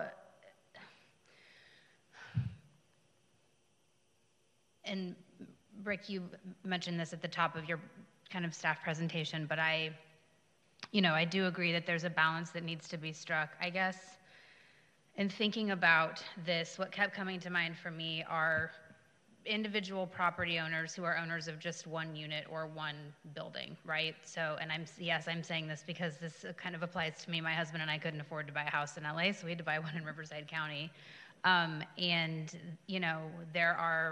We have lots of trees in our yard there, and there are prohibitions on, what we are allowed to do to them. And so in the spirit of, the median age of homeownership has gone up exponentially over the course of the last 3 decades. I was just listening to some stats on that earlier this week. And we know that the cost of homeownership is becoming increasingly prohibitive, especially for younger people. We are a big city of renters, but we would love for more people to be able to buy in our city, and not just people who are already incredibly successful. So I think I don't want to create a false binary of it being just about the money or just about community and trees. I think that there needs to be a balance of both. I understand, and I actually really liked the exception that was made for other kinds of landscaping at the director's discretion. I was very much in favor of that in cases where replacing a tree may be cost prohibitive or may not be possible. Obviously, we don't want those trees to be removed, but there are instances where they would be. But I'm thinking, again, very specifically about people who are just starting out, who are just buying their first home. I know this is a small city. I know that we have less than, 40,000 people living here, and that single-family dwellings are not the majority of it, but I'm just trying to think about crafting code that is specific enough to be helpful, but vague enough to anticipate other kinds of instances, which is, I think how all good policy, I hope, is written. This may be getting a little into the weeds, but I'm wondering if there isn't a way to incent people who might want to build an ADU or a JADU in their backyard. And again, these are very specific examples, but I'm trying to think about times when this would be especially cost prohibitive for someone who actually wants to build more housing in the city, like expediting the permit process for someone who moves an ADU in their yard to a place where they wouldn't have to remove a tree or something like that. I haven't thought through all of this, and I'm not kind of the one writing it, but I'm just thinking about other ways that people who own smaller properties would be able to, kind of still kind of respect and contribute to the intent of the law without being punished in some kind of cost prohibitive way. So I probably am going to have more comments about this. I have 8,000 notes scribbled here in my notebook. But I don't want it to be unfairly punitive to people who are homeowners in the city. Those are my comments for now. I think a lot of my questions were already addressed. Generally speaking, I think I'm aligned with most of this, but I've given my comments and I'm open to discussion on those. So those are my comments for now. Thank you. Thank you. Commissioner Matos. Thank you, Chair. I'm sorry, did staff have a comment? Yeah, I just wanted to dive just a little bit deeper into the cost question, because in a scenario of an ADU, for example, in terms of we're talking relative costs, the cost of a new tree is probably going to be somewhere between $600 to $1,200 to plant a tree. It's actually going to be more just to create a path from the sidewalk to the back of the ADU, or if you have to enclose your trash, that trash enclosure is going to cost more than planting a tree. So I think we have to understand scale of what we're talking about when we're saying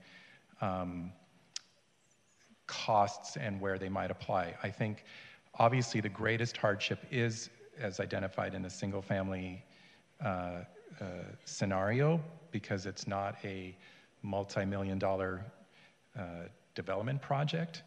But let's also think through that our single-family homes in West Hollywood are running between, $2.5 to $6.5 million now, depending on where they're located. So relative to that, the cost of a tree, I think we have to just consider that when we're talking about comments we've heard about cost prohibitive in context of real economics of development. That's all I wanted to share. So Rick, can I ask you a question about that? In this case, if someone wants to build an ADU and there's a tree in the location where you want to build the ADU, you would approve the removal of that tree, and the person or the owners could plant a smaller tree in place that accommodates the ADU. Yes, the intent of this is to provide for the removal of the tree for that construction and to require replacement. Commissioner Matos. Thank you, Chair.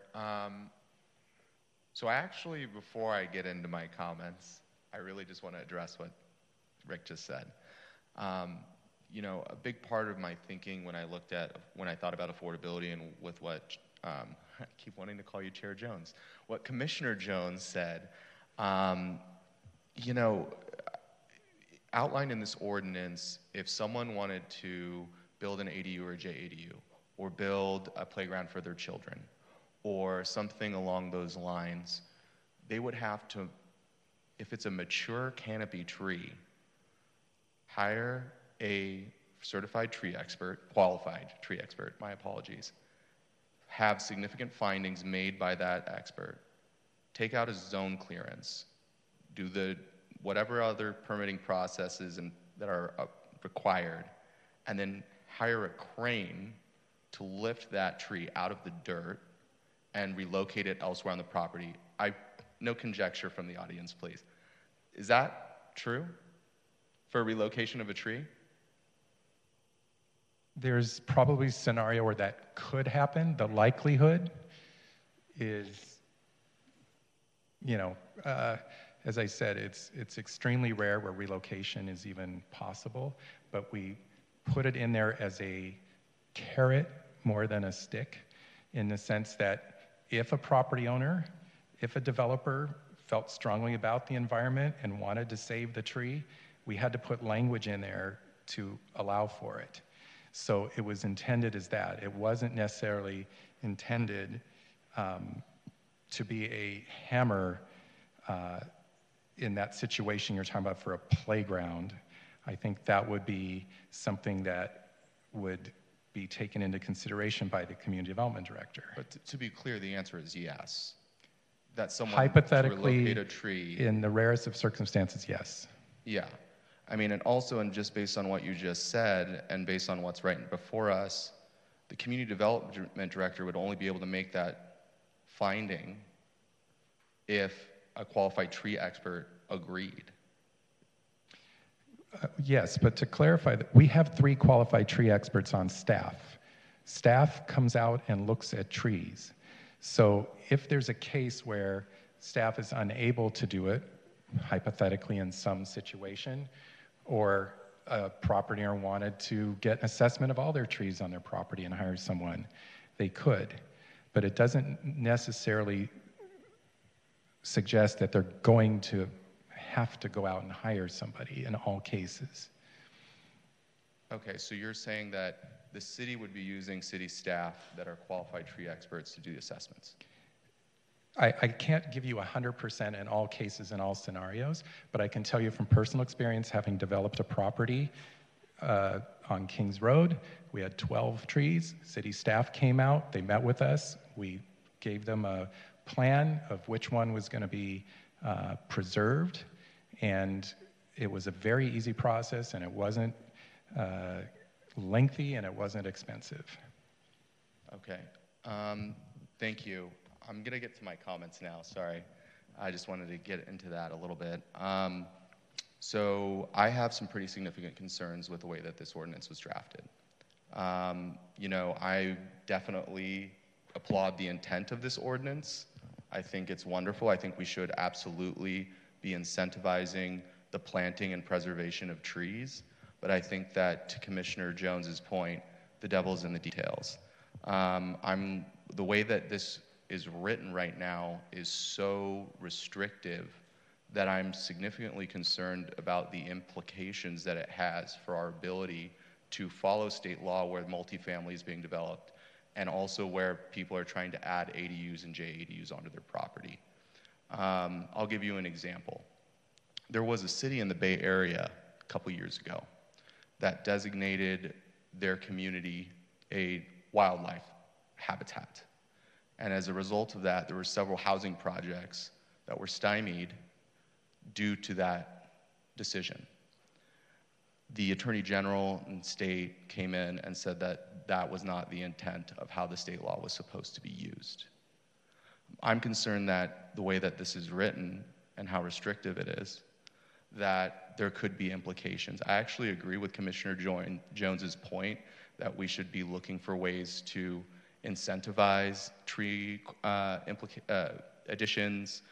We should be looking at, finding ways to preserve the trees. I'm there. But when we're looking at the new implications of what's before us today, a zone clearance, which currently in practice is not happening, as we heard earlier. We're talking about different processes that must take place in the environment of state-mandated shot clocks, in the environment of development preference. So, my job here today, I as a person, I can sit here and say, I love the trees. and I do love the trees and I want to keep them here. But as my role as a planning commissioner, it is to look at state law and objective standards and the ordinance before us and the precise language of the ordinance, and then make a determination that this is in compliance with all of those things. I'm concerned on the way that it's currently written. I do have some pretty significant and very wonky changes that I'd like to propose, but absent any significant changes this evening, I plan to vote no on this ordinance. So I'll leave my comments at that. Thank you.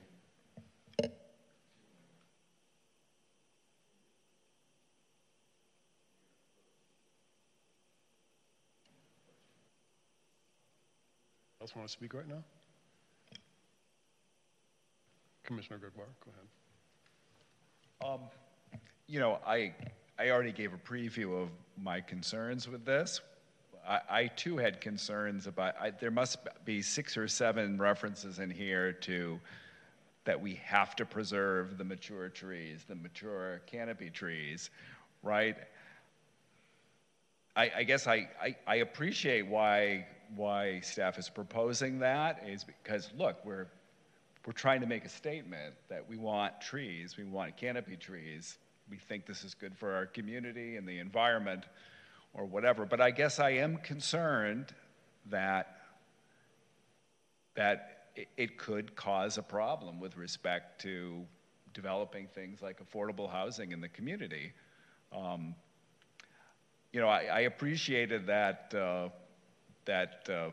9B, notwithstanding the community development director may determine that the removal of a tree is necessary to carry out construction in compliance with the fire codes, building codes, and other applicable life safety requirements or applicable standards. That's I'm not sure that's quite a strong enough exception. I don't know. I read it here. It says existing mature canopy trees shall be preserved in place, period.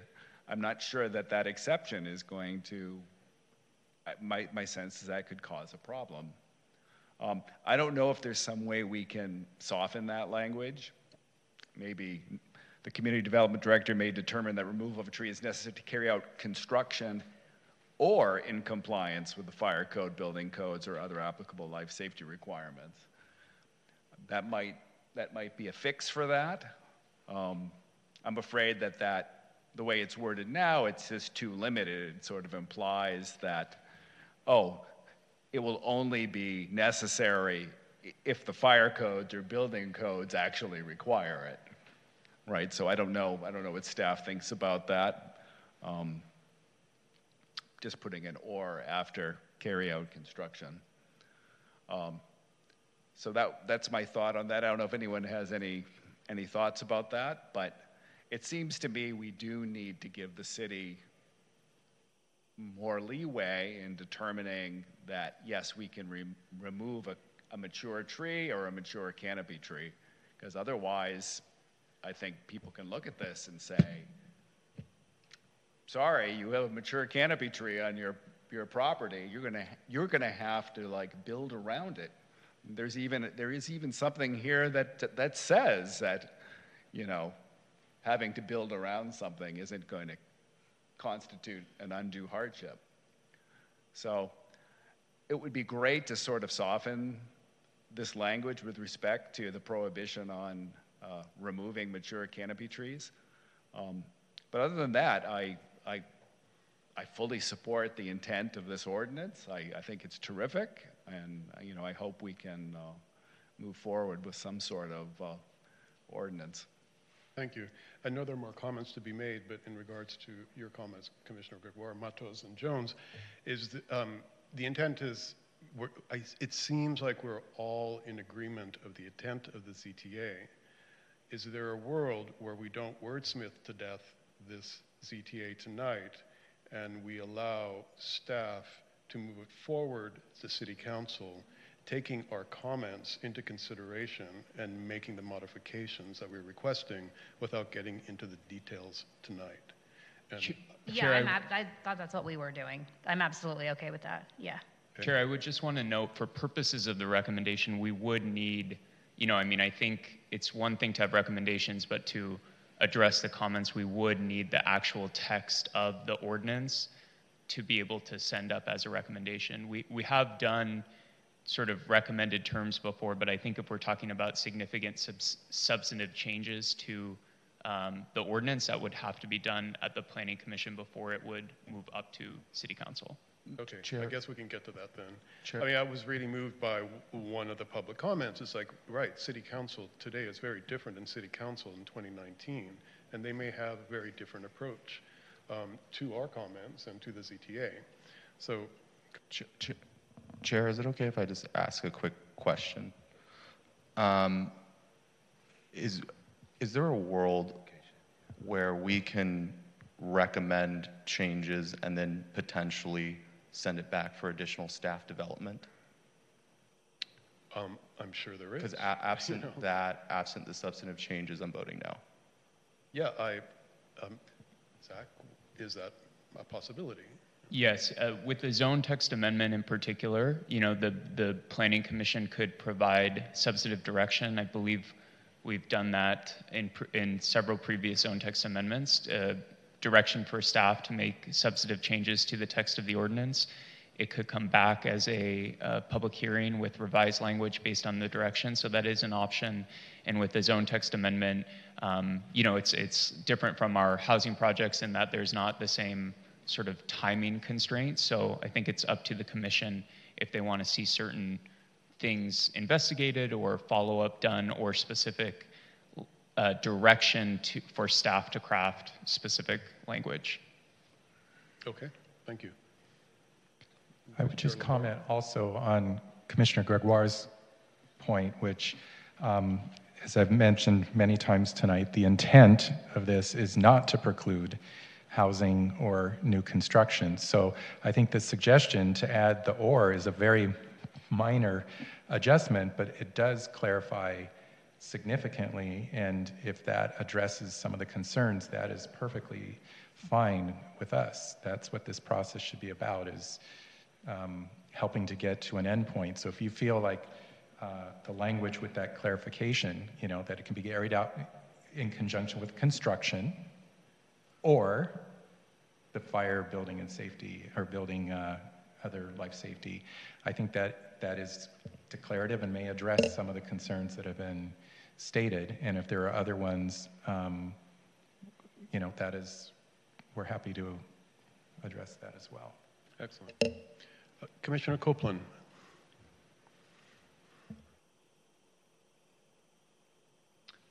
Your mic is off. I'm so sorry. Oh, thank you. I don't have any problem with more specificity or clarifying some of the language, to address some of the concerns. I absolutely agree with what Mr. Abramson just said about this. The intent of this is not to, delay or avoid any sort of housing. We need.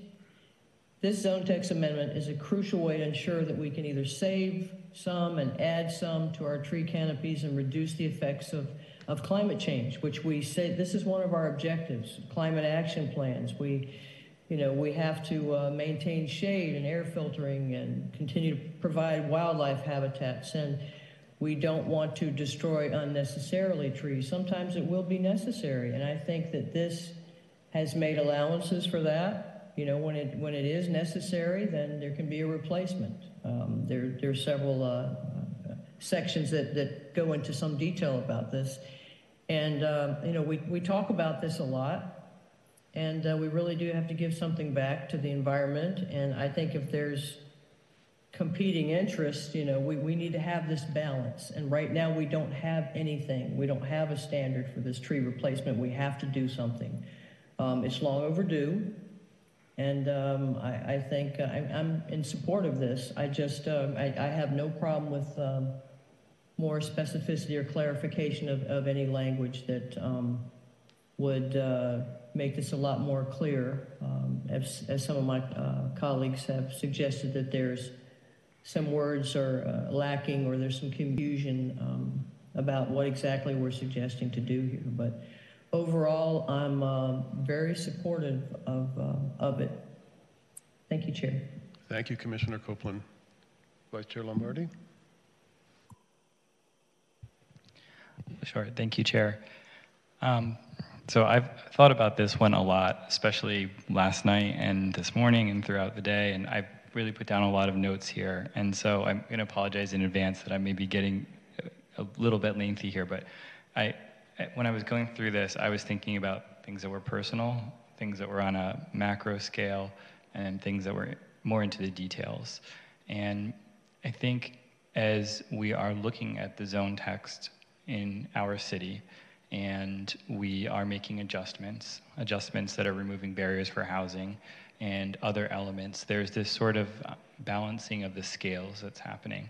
And so I think that's where the tension is right now, at least that I'm sensing, and just trying to think about how we can make that move forward in the best possible way. I think that our city's been a great example of amazing design, been very pro-housing, been very progressive, and so how do we do that without it feeling like we're also maybe being restrictive or pushing in the other direction? So that's what I've been thinking about, and Chair Carvalero, brought up some other things I'd like to as well. But in terms of climate change, it's a real thing. There was a time when I lived in New York, a friend of mine woke up unconscious on the table in a room flooded, rescued by firefighters, and rendered homeless. The building down the street from me crumbled, it fell to the floor. I heard the rumbling when the tides came up and the building fell. I had to find my brother. The next morning, without cell service, I had to bike to the other side of the city, no reception, in the cold, and I couldn't find him. It was probably 24 hours before I heard from him. He turned up in Queens. He had walked down a highway and across a bridge. Climate change is a real thing, and what we do now will have an impact on the future, but we can't be reactive. We have to be proactive. But there's other needs too, and so these all go hand in hand. So looking at West Hollywood, it's getting hotter, and climate change, heat island effect, so tree canopies can help with that. We're also looking at micro-housing, micro-units, and we've already seen changes in state law that has removed parking requirements. So a lot of barriers are going away that can make construction more affordable or less complicated. It's also changing the dynamic of how we live and work, and a lot of cities already have this sort of setup. So there's a sort of reframing that's happening here. I think you have to kind of look at cities like Tokyo or New York or other dense cities, and if we're headed in that direction, people moving into smaller units and not having cars, then they need a place of respite, and they need a park that's nearby. They need things that are immediately nearby, which could be a tree. They need things that are within walking distance, and then there can be greater destinations. So that's kind of what I'm keeping in mind with this. And I guess it kind of seems like it's boiling down to one tree per every 6,000 square feet when we look at commercial property. It doesn't seem like a huge request.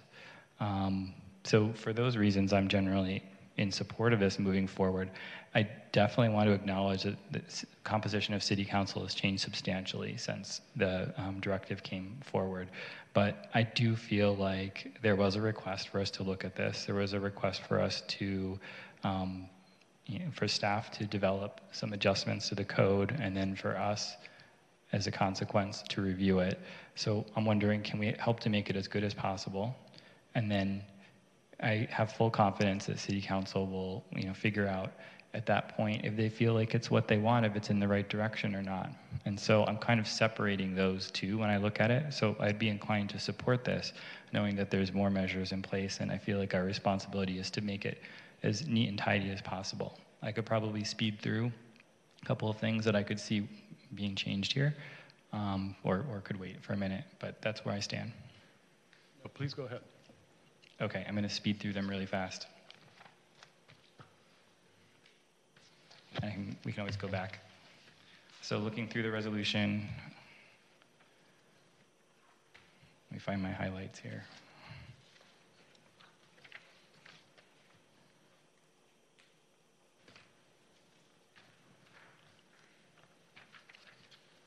Okay, so on page 8 of the resolution, I know that Commissioner Gregoire had noted 9, removal of trees, and reworking that language. So I'll just leave it at that for now.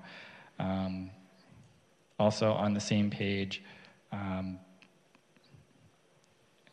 there was a question about maybe revising number 5 under removal of trees to say is determined by a qualified tree expert, if I'm getting that right, kind of tightening up that language in number 5. If the tree has been damaged to the point that it cannot recover and grow properly. And then on page number 9, I know that staff had some revisions there. So I think you know what those are, under 10B, and also striking out number 2 as presented. And then on page 11, a revision to A and then 2, where I think the intent was 1 tree up to 6,000 square feet, to clarify the intent there, where it says 1 tree for every 6,000 square feet. And then moving to page 12, I think Commissioner Copeland noted something about adding a definition for native soil, if that's worth exploring. And then I think staff already picked this one up on page 13, revising palm trees to say palm species. And then under definitions of mature trees, oh, actually, sorry, before that, same paragraph after palm trees, there's a portion that talks about native trees that are tall in structure as opposed to wide or preferred. That seems more subjective and less objective, so I would just eliminate that entire sentence, just do away with it.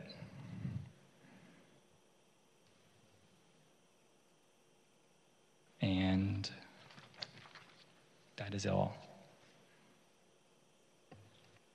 Thank you, Vice Chair Lombardi. Does that pick up most of people's comments? Or? No. Okay. You want me Commissioner Matos? You want me to go through the wonky amendments that I had brought forward? Well, yes, I think that's Okay. what we're doing. If Vice Chair Lombardi's gone through them, you don't need to repeat them. Perfect. Thank you, Chair. So I think that I'm looking at Exhibit B, just for everyone that's watching. I'm looking at the applicability section, specifically 19.26.020. I do think that there should be a general applicability statement for the section of this code that the provisions do not take priority over state housing law and the provisions of by right, ADU, JADU, and or affordable housing production.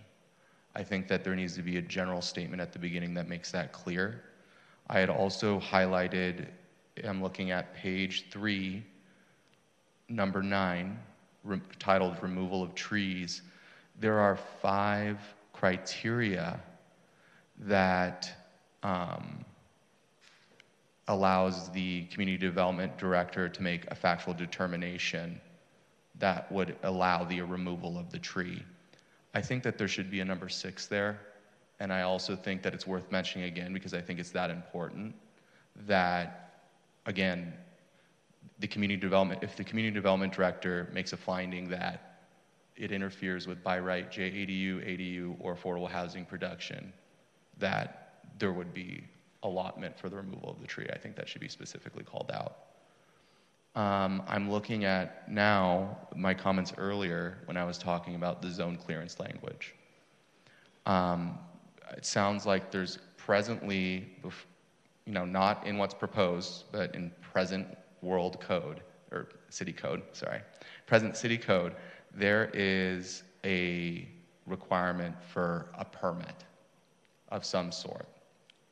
I'm fine with adding language that allows for the requirement of a permit. I don't know if zone clearance conveys the right process. It may make it a little bit strenuous. And also, again, per staff's conversation earlier, the development permit already there's already a permitting process in place for trees. I don't know if creating a standalone zone clearance process for tree removal is necessary. So part of my notes included changing the language there, perhaps to referencing that trees be, if they're going to be removed, you need a permit, not necessarily a specific zone clearance. And then I had outlined each and every area in the proposed ordinance or zone text amendment that has the reference to the word zone clearance. So if that's helpful, I can provide that.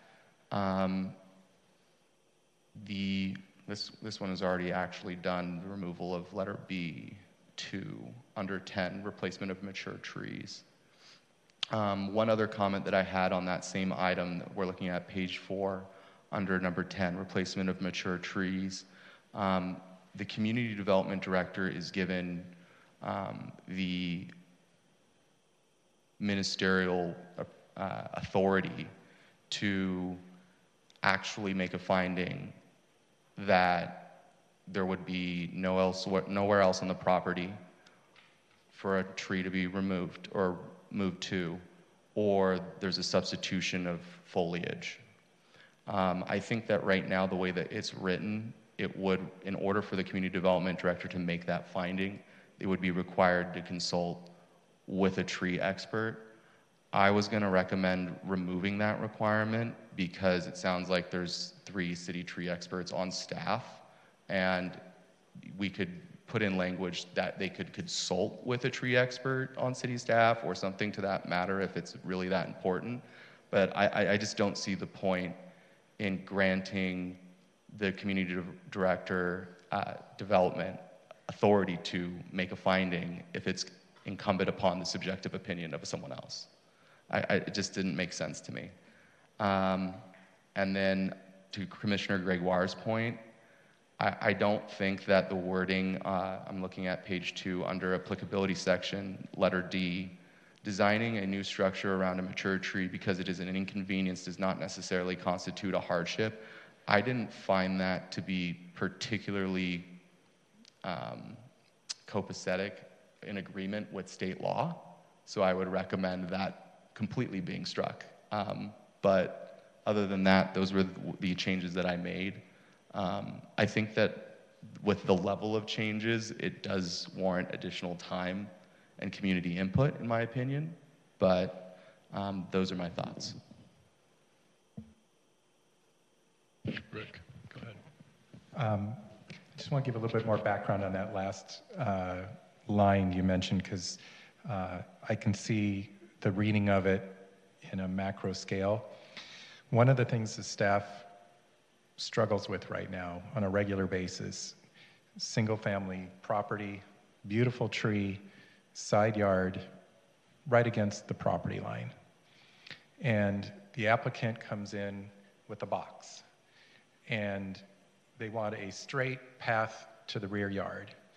And so that path would necessitate removing this amazing tree. Whereas if they had just deviated slightly around it, then they have a great tree. In the one case I'm thinking of, they had this living dining room that would have really benefited from windows looking out at this amazing tree. And instead, the designer just, wiped it all out because they wanted to start from scratch. And so when we questioned it, they said to us, show us in the code where it says we can't do this or we have to do this, right? Show us in the code. So it's that kind of interaction that we keep having that is necessitating that we put things in here that we would think you shouldn't even have to do that. But we're being held to the standard. Where does it say that I have to do this? So that was the origin of that one, to just say, you know what, when it's not a hardship and it's just inconvenient for you because you want to have a blank site to work with, in those cases, that's maybe going beyond that balance we're trying to get between the natural and built environment. So that was the origin of it. It wasn't, something like if a tree's in the middle of a property and you have to design a donut house to keep it in place. That wasn't it. But it was just the case, and it's not a one-off, it's regular, where they say, show us where we have to do it or we're not going to do it. kind of thing. And that's where it came from. I definitely understand that sentiment, and I could see why you would put that in there. I just think that right now, as it is, if my feedback was incorporated and there was an applicability addition that's made it an explicit call out of state law taking precedent, I think that would actually eliminate the purpose for that statement that we were just talking about, you know, inconvenience not constituting a hardship, because if someone's trying to build affordable housing or ADU or JADU, even if it's in mere inconvenience, it takes precedent, right? I don't think if Isaac, you want to comment on that? That's not what state law, I think there's the impression that housing is a wild card in a poker game, and all you have to do is use the word housing, you get to do anything you want, and it's not that. Jurisdictions have to have reasonable objective standards that are achievable, that don't, you know, to Commissioner Jones's point, trigger, unreasonable costs or difficulty, but we are supposed to have standards. That's what the zoning code is, and so it's not housing at the expense of everything. It's housing in conjunction with everything. You still have to have trash bins. You still have to have, certain meters and requirements. There's always other things that go with housing. And so I don't necessarily think that would preclude state law in that scenario, would it? So, Commissioner Matos, the question was about hardship and whether it was important to include language about state law precedent for housing law? No, that state law precedent would wipe out any standard you could ever apply. That's not what I said. Right, that would get rid of the hardship. Yeah, so I was saying that the language that says that difficulty, or inconvenience doesn't necessarily constitute a hardship. My question was, in a scenario where someone is trying to build affordable housing or JADU or ADU in accordance with state law provisions, even if it's an inconvenience to the development of that by right housing, does it then create a conflict with state law? Do you understand what I'm saying?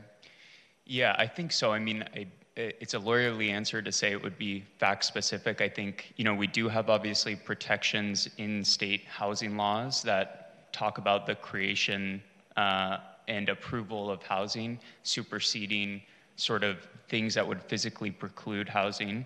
I think additionally, we have standards in place that would only be applied to the extent they're applicable to certain housing projects, and there are by right housing projects that are reviewed with a more narrow lens. I don't see an issue with the inclusion of specific language if that's the intent or if that's direction to come back and try to expand upon sort of the integration or intersection between state housing laws and these standards. I think the hardship language was drafted in part as sort of a carve-out, I want to use my words carefully, the hardship waiver language was based on precedent in other instances with housing projects where there can be limited exceptions based on the language that's used here, like unusual circumstances. But I think it's certainly up to the commission if there's an intent or desire to see more specificity with how it's going to interact with different types of housing projects, because I think they do vary between some of the types of projects that have been discussed tonight, by right ADUs versus affordable housing projects that might be reviewed under separate state law. So I hope that started to answer your question, but let me know and I can address it further. But I'm going to yield to the chair. Okay, Commissioner Matos, I mean, when I read that comment, I saw it from a design perspective. Sometimes limitations create better buildings. So if you have to work around the tree or work around a big landscape element, a big stone or something, sometimes it creates great opportunities for great buildings, whereas a typical developer might just want to come in and just bulldoze everything, and like Rick said, that we lose the tree. So I didn't see it as a limitation. I saw it as a possibility. Thank you for that insight, Chair. Any other comments? Of course, go ahead. Commissioner I Edwards. really, once again, I echo what Commissioner Jones and everybody else has said or implied, is that really appreciate all the work that's happened over the last 4 years now. And all the comments that have been made about the necessity of trees to climate change and to our just overall health. But I also just want to get on the record and be clear about this, is that dense housing is also significant and needed for addressing climate change. That according to the Intergovernmental Panel on Climate Change, the IPCC, in their 6th report, they're very clear about that. There's pages and pages and pages on it, identifying density, transportation, and proximity to job opportunities as essential to addressing climate change. I just want to make sure that we're clear on that, that we're just trying to, as Mr. Edmondson has said, and that we're all trying to do is find that balance with that tension. And at some point, it would be ideal that there's no tension. It just becomes the natural course of our activities. And because it's like, it's a false construct that there should be, because trees are nature, we're all nature, so how do we come back to our roots and make it work? So I appreciate how we're wrestling with this, so I appreciate everybody's insights. Thank you.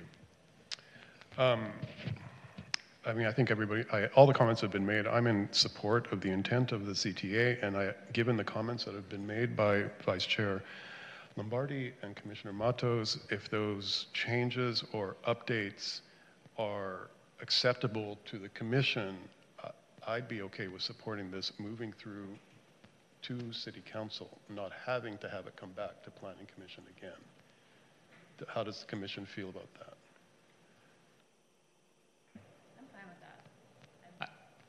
Yeah, I would just note from perspective as legal counsel, I think there's been a lot of comments. I know Commissioner Lombardi read some into the record. Commissioner Matos read some into the record as well. I mean, my suggestion is if the council wants to move this forward, certainly it would be important to put all of those requested changes on the record.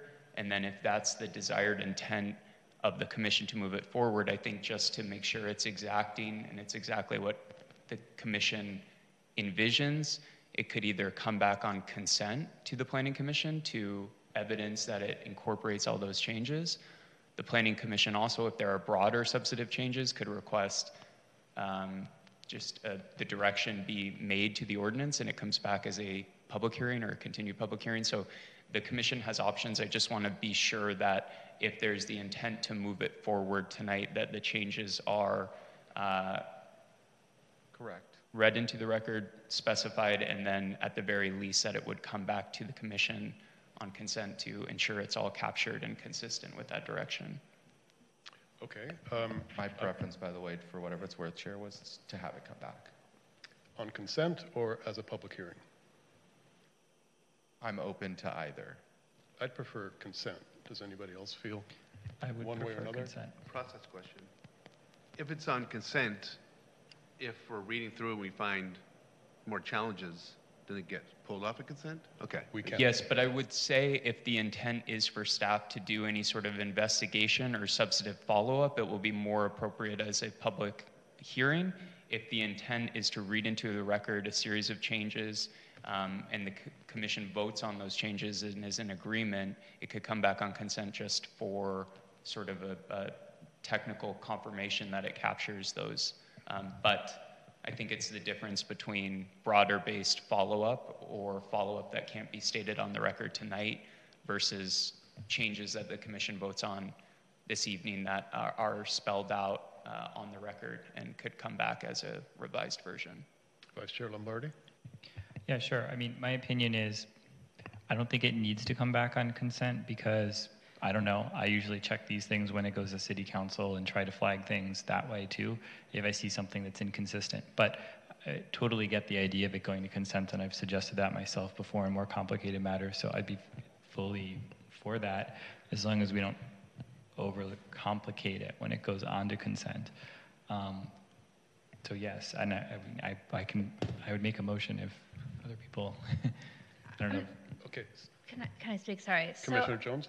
I'm not opposed to, well, I'm not going to vote no if everybody wants to bring it back. I don't know that I think that's necessary. I think that if we can provide specific direction tonight as regards, our instruction and our thoughts, trusting that staff will, transcribe those into the staff report and, make those requests for changes, or that, our request that they look into it further known. I'm comfortable with that. I think someone's already pointed out that one of the speakers said earlier that, we have a very different council now than we had 4 years ago. And I think ultimately, they will be the ones determining the direction ultimately of the ZTA and how that looks in its final form. So again, I'm not going to die on this hill, but I would be more inclined to move it forward with specific changes per city attorney's comment. So Isaac, sorry, go ahead. Thank you, Chair. I think of the comments and corrections, I think we picked up most of them that are pretty straightforward that we could wordsmith or work out. There is one, though, that I think if we could get a little bit more direction, and it is that 9B. And I think there were two suggestions made, both of which would be acceptable. One was Commissioner Gregoire suggesting that maybe we insert the or, so that it's very clear to isolate for new construction or for the other reasons, fire, building, what have you. And then Commissioner Matos was saying that he might feel comfortable if it's pulled out as a number 6 on its own, and we could basically say the same thing, that it's to carry out construction, and then the notwithstanding could refer to the fire department and the building department and what have you. So I think both of those are acceptable, but if you can give us more preference, that's the one that there's still a little bit of optionality, I would say. Commissioner Gregoire? I thought Commissioner Matos, number 6 was a little more narrow. It was kind of a so narrow. So preferable or not? Preferable? No, I guess I was saying, I wouldn't mind number 6 being added as proposed by Commissioner Matos, but I was thinking it would still be good to insert or after the word construction. Well, if we made a new number 6, half of that would go into number 6, and we would pull it out of number 6, or we would pull it out of B and make it number 6. In other words, we would say one of the criteria would be to carry out new construction, and then it would say notwithstanding for the fire department. Yeah. If number 6 is that broad, I think that would be great, but I thought Commissioner Matos had made it more narrow. I just wanted it to specifically reference state law. State housing law. Okay. I think I had that in another section, but I can add it here. Yeah. So if we're okay with everybody's changes generally, are we able just to move this forward? Commissioner Copeland, do you have any last comments? Hi, thank you, Chair. Just a little clarification maybe when we're talking about the objective standard of the zone text amendment versus state housing law. Maybe I missed something on that, but what exactly were we going to add with reference to that? Commissioner Matos, do you want to respond to that question? What specifically would we reference? Is that what the question was, Commissioner Copeland? Yes. Yeah, I mean, I said earlier that we would reference housing production, affordable housing, ADU or JADU, and construction in compliance with state housing law and other factors. Does that answer your question? Okay. Yeah, so we're basically just stating what is already a fact. If it's in contradiction with state housing laws, then we're not trying to be non-compliant. Yes. And we're not trying to waive our objective standards, because basically any project could have some affordable units in it, which would sort of negate the whole zone text amendment if it were to exclude anything that had that in it. But you're just trying to clarify and state that, just put it black and white. Yeah, exactly. That's correct. Okay, thank you. I want to make sure that I was clear on that, and thank you for clarifying. Thank you, Commissioner Copeland. That's it for the Chair. Yeah. Chair, I just would like to bring up a concern. We would not traditionally use city internal staff arborists to weigh on private property matters.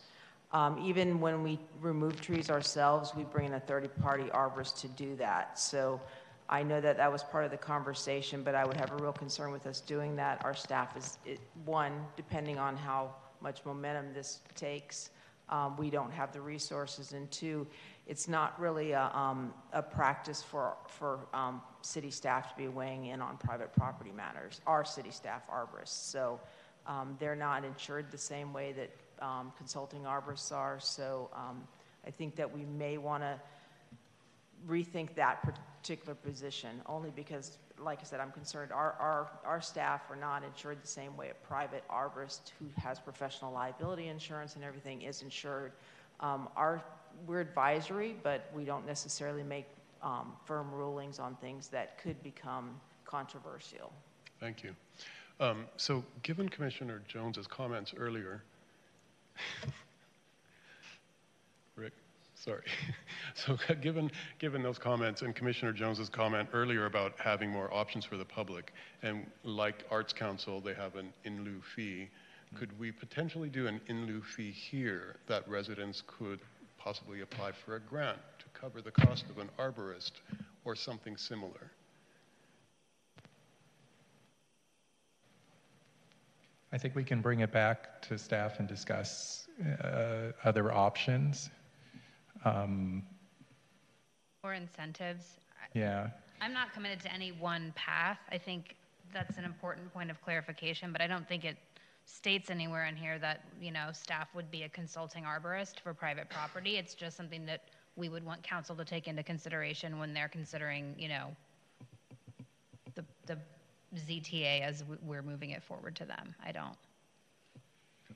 Yeah, I think one thing we could definitely look at is creating a list of certified arborists so that if something were to come up and someone needed a letter, and by the way, I think just the scope of what we're talking about is half of a page or 3/4 of a page. It's not a 15-page report that has to be written on a tree. And what's something like that cost?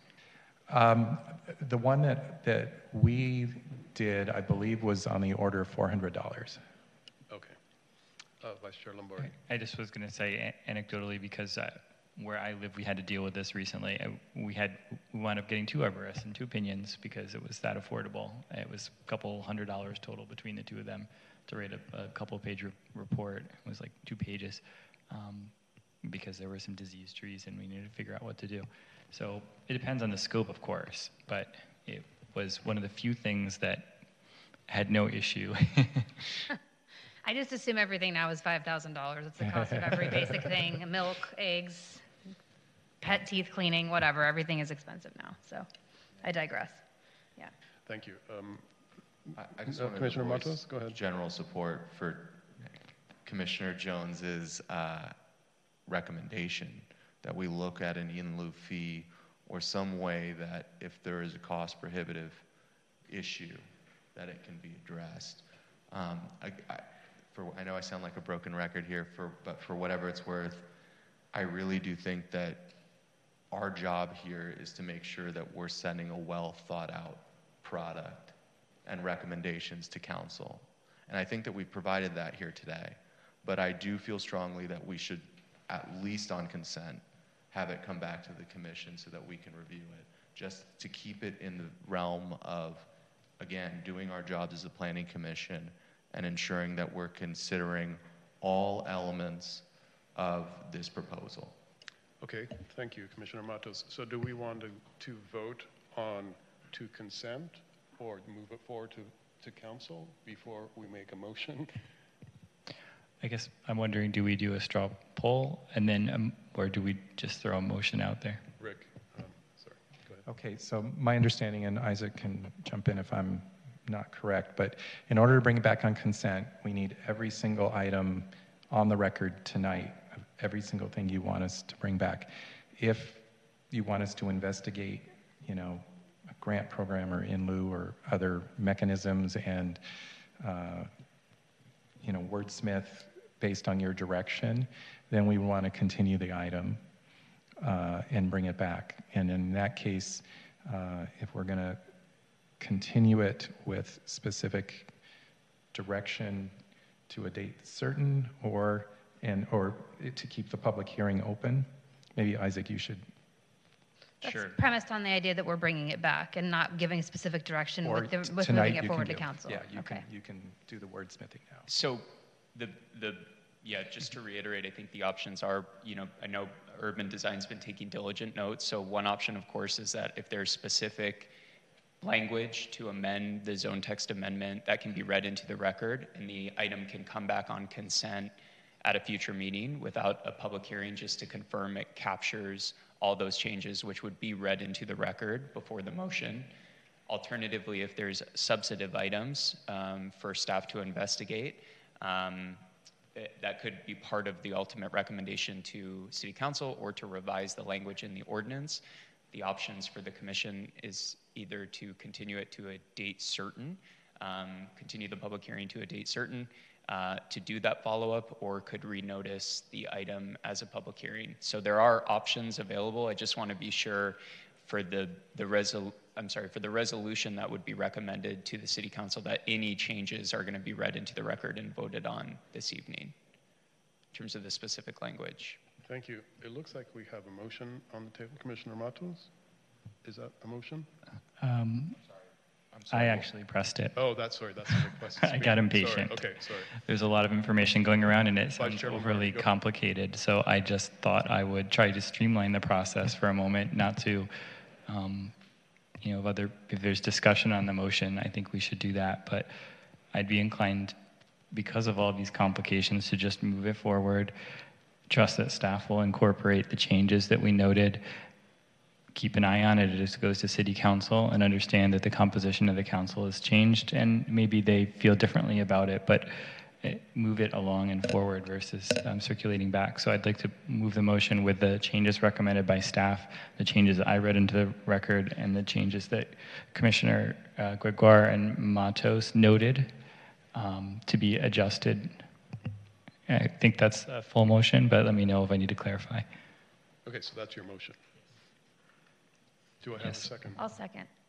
Okay, then at that time, I'd ask Urban Design to just read those changes into the record for the motion in terms of the specific changes.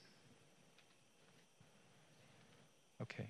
So we're going to have to go through them one by one, and you're going to have to say that's good or not. Maybe we go page by page. Yeah.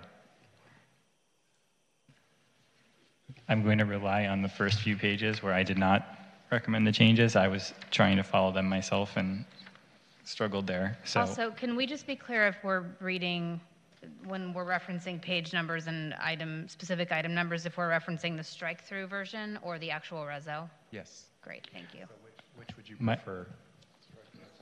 Whatever you prefer. I just want to know which one so I make sure I have it open. sounds like the preference is a strike through. However, the resolution is the resolution. So I don't know if that changes things. Okay, so the resolution, that's attachment A. Okay. Right. Okay, so Rick is going to repeat them too. So 1926-020 applicability. What we heard is that Commissioner Matos wanted language up front that talks about any of the provisions not taking priority over state housing laws, state housing laws, I'm sorry. Any objection? Okay. That provisions shall not take priority over state housing laws.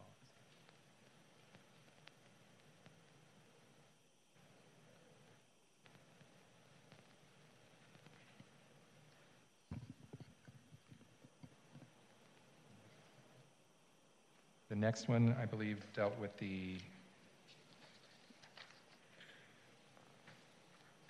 zone clearance.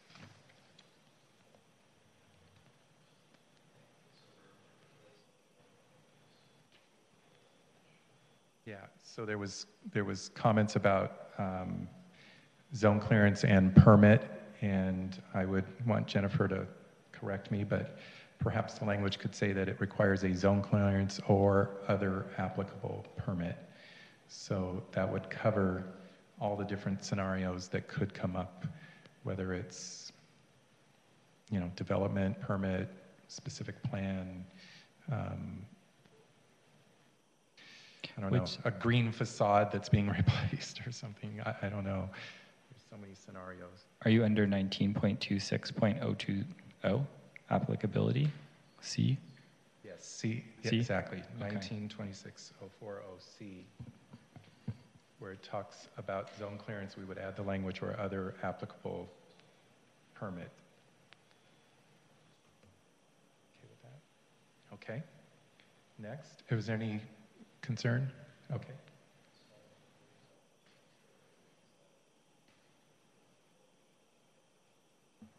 Okay, so 1926.020D, under the modification or waivers of landscape standards, there was direction to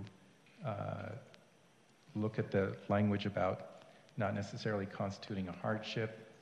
And I think, Isaac, the way you landed was you felt that it was not necessarily in conflict with state housing law.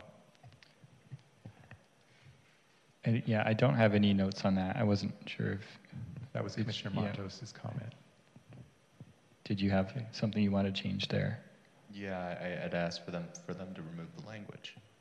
Entirely? The sentence that says, quote, designing a new structure around a mature tree because it is an inconvenience does not necessarily constitute a hardship. I'm okay with leaving it in because of the not necessarily I am too. language. Likewise. Okay. Same. Okay, so just to note, I think procedurally, we're going to have to go through this one by one, but I just want to note for questions where it's about language, I think we'll need the motion maker and then the second to approve and just confirm. So it sounds like the motion maker and the second, if you can just confirm on the record that there's not a desire in the motion to remove that sentence that starts designing a new structure around a mature tree. Confirming no changes. Confirming no changes. Thank you. Okay, next is section 1926.040A8, A1. Again, where it says zone clearance, we will add or applicable permit, like we did in the other one. That's under tree relocation. Yes. Okay. You need 2 yeses. Confirmed.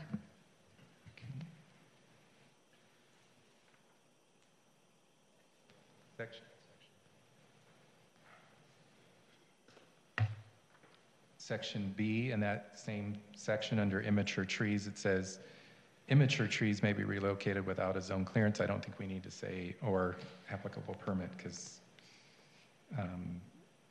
or we should just say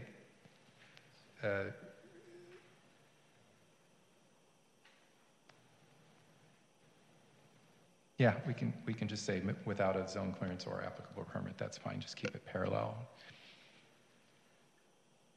Vice Chair Lombardi. Yes. That's for immature trees, small trees. Yes. Confirmed. Okay, thank you. Number 9, section 9, under removal of trees.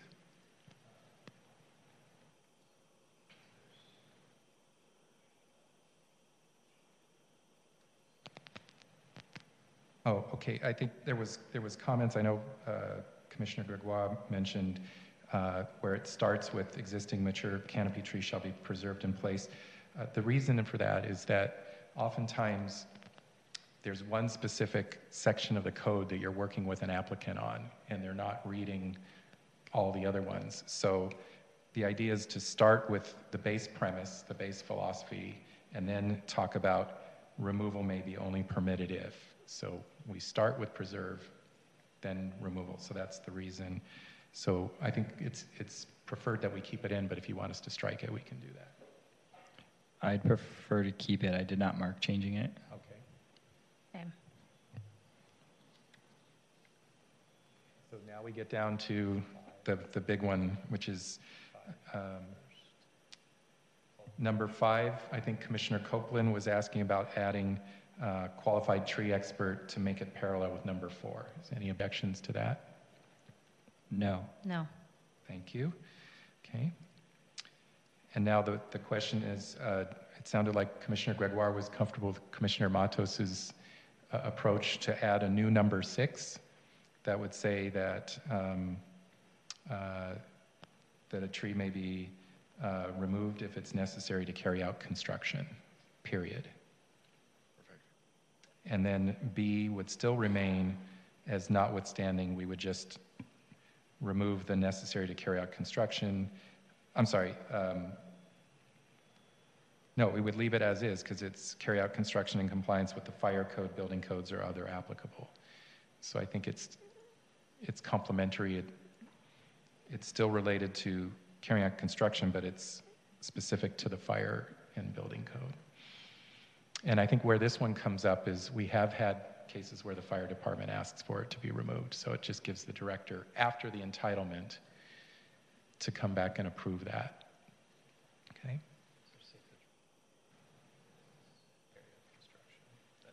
So the language is number 6. A tree may be removed if it's necessary to carry out construction. And Commissioner Matos, would you want in accordance with state housing law? Yeah. Okay. I was concerned that was limiting it too much. Oh, then you can remove it. That's fine. Okay. We'll leave that one out. Yes. Yes. Thank you. And Commissioner Labarty, let me know if we've skipped one of the ones that you've mentioned. I will. That's the one thing I can definitely flag as we go through. Okay. And then number 10 in the same section, under replacement of mature trees, B, we're going to strike number 2, the private property includes other mature trees. Yes. That is stricken. Yes. Thank you. You had a, I heard B, you're removing all of in 10B, right? And then you're removing all of 2 as well. 10B number 2. Yes. In the text for B, you are also making a change. I just wanted to note that. That came from staff. It would be both of. Yes. Oh, yes. So that was something we had as part of the presentation, yes.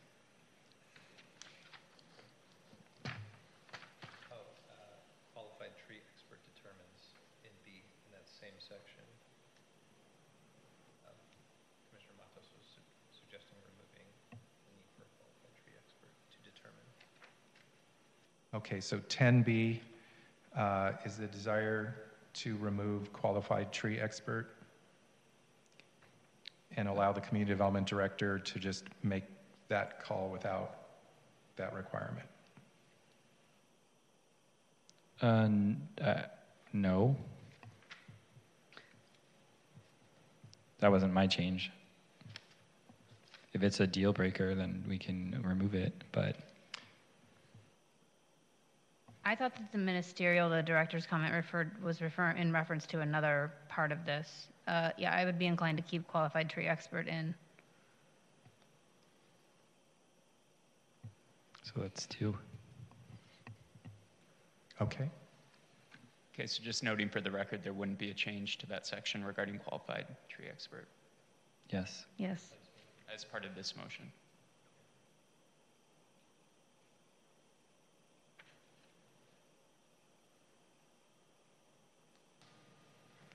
Now we're in section 19.20.055, canopy trees. Number 2, in commercial zoning districts, canopy trees shall be provided at a ratio of,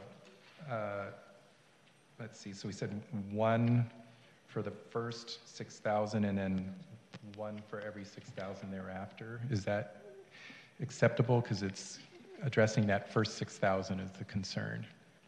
1 tree up to 6,000, Mm-hmm. 1 tree for the, okay. Yes. Yes. Okay.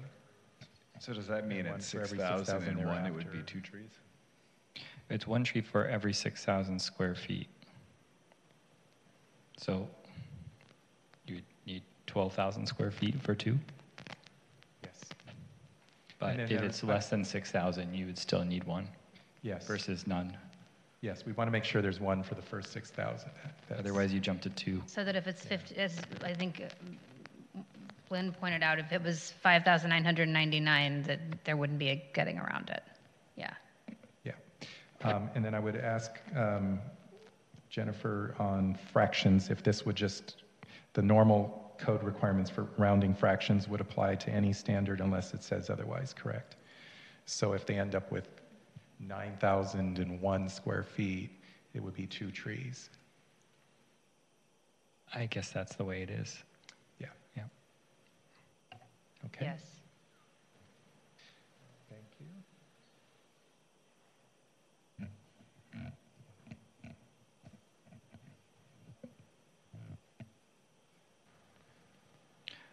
On this page, I think we landed with no changes to C. Well, if it's on the same page, depending on which document you're looking at. Dealing with the intensive roof?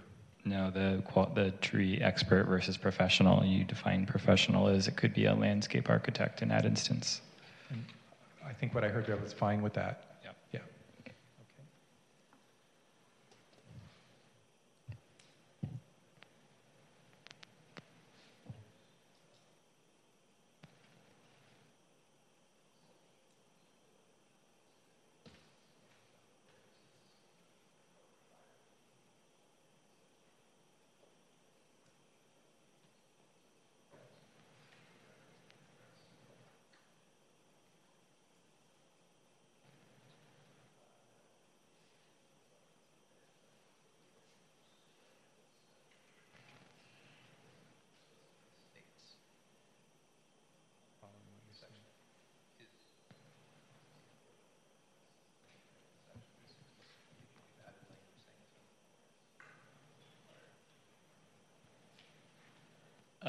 To the motion maker in the second, there's a request to remove the section on applicability. It's section 1942-020 that talks about a zone clearance shall be required as part of a department review of any construction permit, change in business tenant, or other authorization required by the municipal code for the proposed use. A zone clearance shall also be required to authorize. So there's a request to remove it consistent with direction in the other sections of the code, to just delete that section since there's references to other entitlements. I did not have any notes to change that, but I'm not opposed to it. If that is staff's recommend, was that part of the presentation? It's all become a blur. No, it's at this triggered point. because now we're putting it in each section. In each section. So it's sort of redundant now, and it's potentially contradictory. So you would prefer to remove it? It looks like that makes the most sense. Yeah. Okay, yes. Yes. Okay, so section 1942.020 is removed, and then there was a desire to add a definition of native soil. Yes. Which I'm hesitant to do on the fly here. Can the direction be to define that and add it for city council review? I feel like that's not unheard of. If it's just a definition that we're adding for clarity's sake. I would say the resolution's going to have to go up with the existing language. I think if part of the motion is for council to consider a definition for native soil that's based on specific directions. So do we have a specific way that staff would recommend native soil be defined? I'm hesitant to draw off the top of my head. I know how I would define it, but I don't think I'm comfortable. Yeah, I think we would have to send the ordinance up with the specific language. Could we send it up with direction that council also consider adding a definition? We can have a definition ready. Yeah, that was going to be my question. Is an alternate to in the staff report. That makes sense to me. If they want to insert it, they can. I think the motion can include a request for council to consider whether it's appropriate to include a definition of native soil, if that's okay with the motion maker in the second. Okay. I would be inclined to add that to the motion, that staff prepare for consideration a definition of native soil to be included in the resolution for city council to potentially add. Same. Okay, is that it? There was the adjustments in the canopy tree definition that we had suggested in the staff presentation, which would be to add the word "that." I think it was in the first sentence, and then remove the word "tree" after "palm," and just say "palm and other tree species," and then strike the sentence that says "native trees that are tall in structure as opposed to wide are preferred." However, we would remove that. Yes. Yes.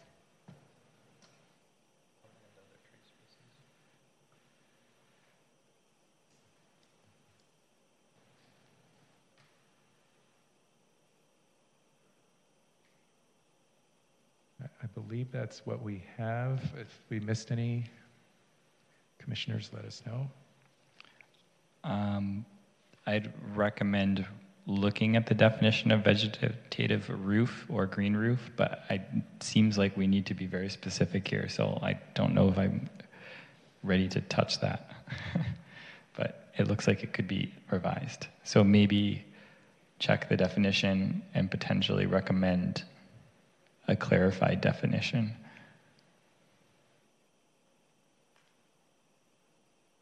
I think that can be part of the recommendation, same with the Native soil. that the council consider whether it's appropriate to include a definition of native soil. There can also be a request that council consider whether it'd be appropriate to make an amendment to the definition of vegetative.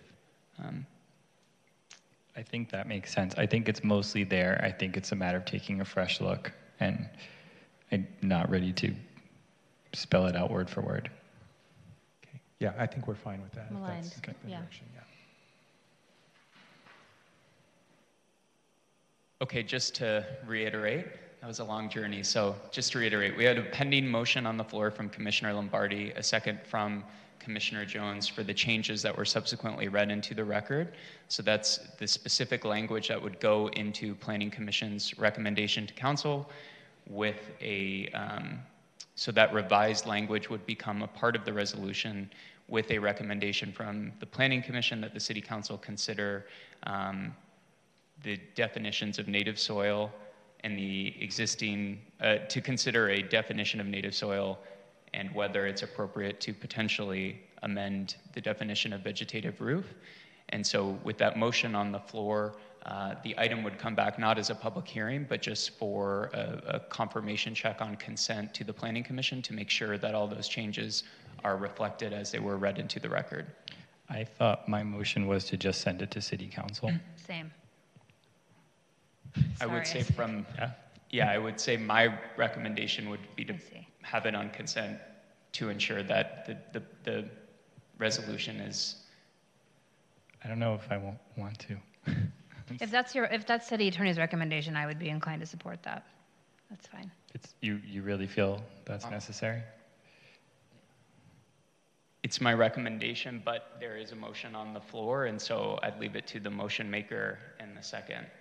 So the seconder, you feel strongly that we should put it on consent? I mean, I'll be flexible. I would be inclined to defer to judgment of city attorney. That's Okay, well then If it makes consent it is. Yeah, I was gonna say, if it helps shine any color, I will vote for this if it comes back on consent. With reluctance, yes. Okay, we're all set, unless there's any more discussion among the commission. David, vote. Thank you. Commissioner Jones, yes. Commissioner Meadows, Yes.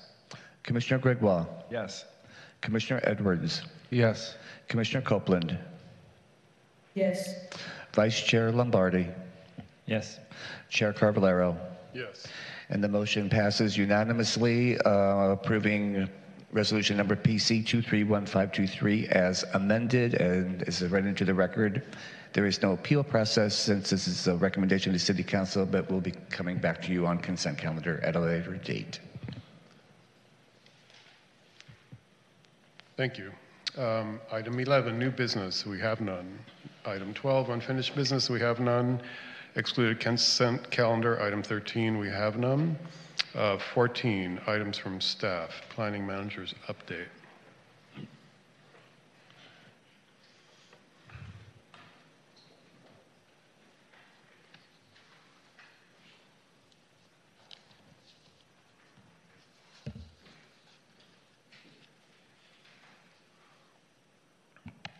Good evening, Commission. Thank you. Before we start with our typical update with the look ahead and the agendas and all of our projects that we'll be bringing to you, I just wanted to remind everyone and talk really briefly about the additional section on our agenda that I think for the first time this evening actually has an item under it, even though it was continued. This is the section for housing projects that are subject to the Housing Accountability Act.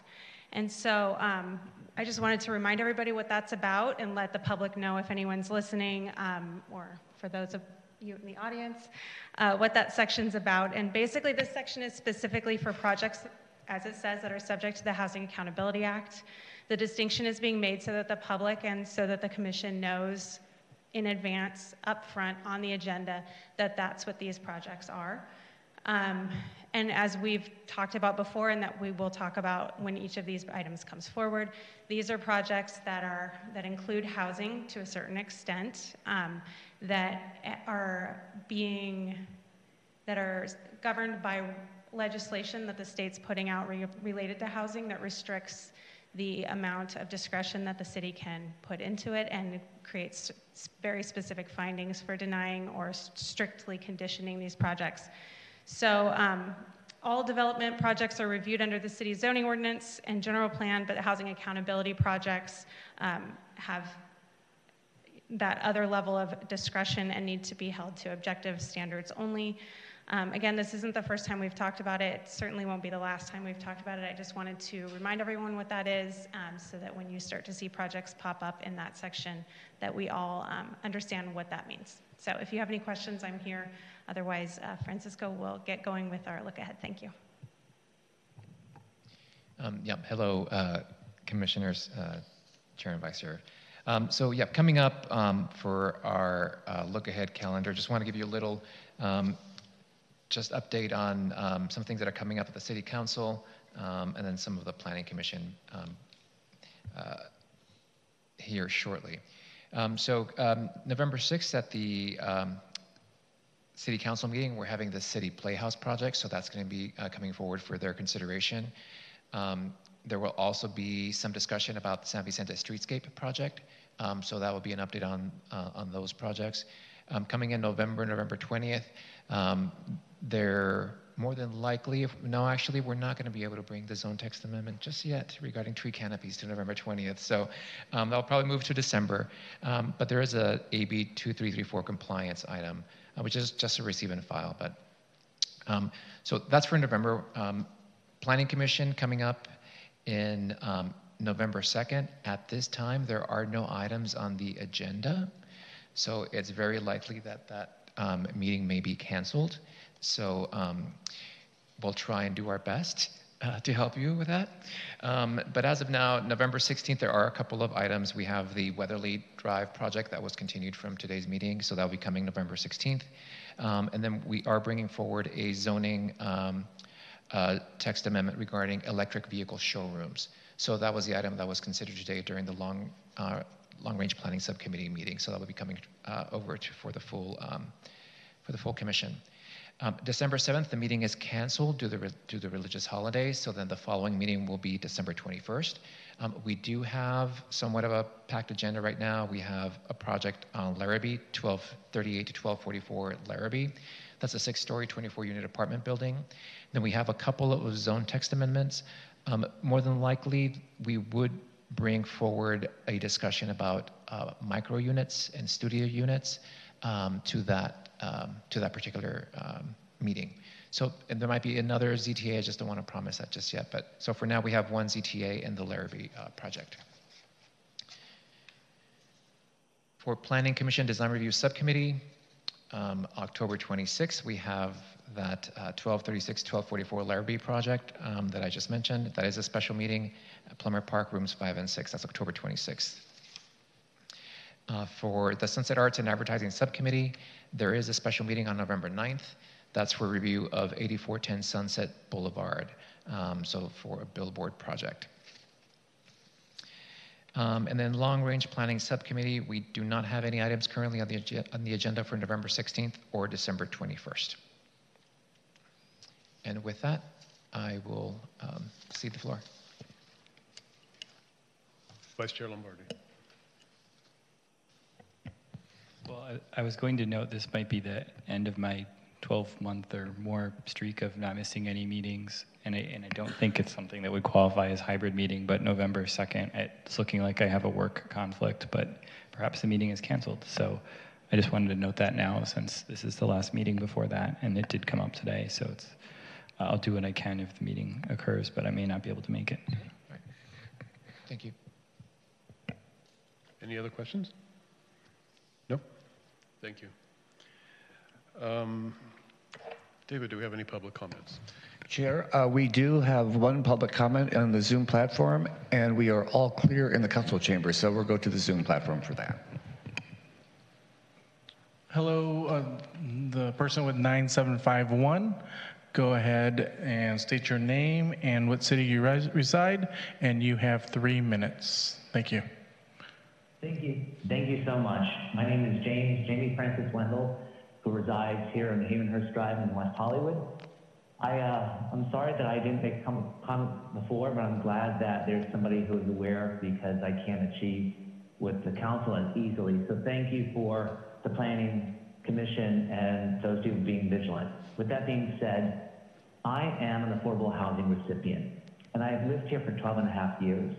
And what's disappointing, and I'm just referring to what the staff members had just mentioned before public comment got open, is that there has to be regional housing assessment needs assessment that basically has to be taken into account that West Hollywood has failed, especially on the west side, where the commission is meeting right now.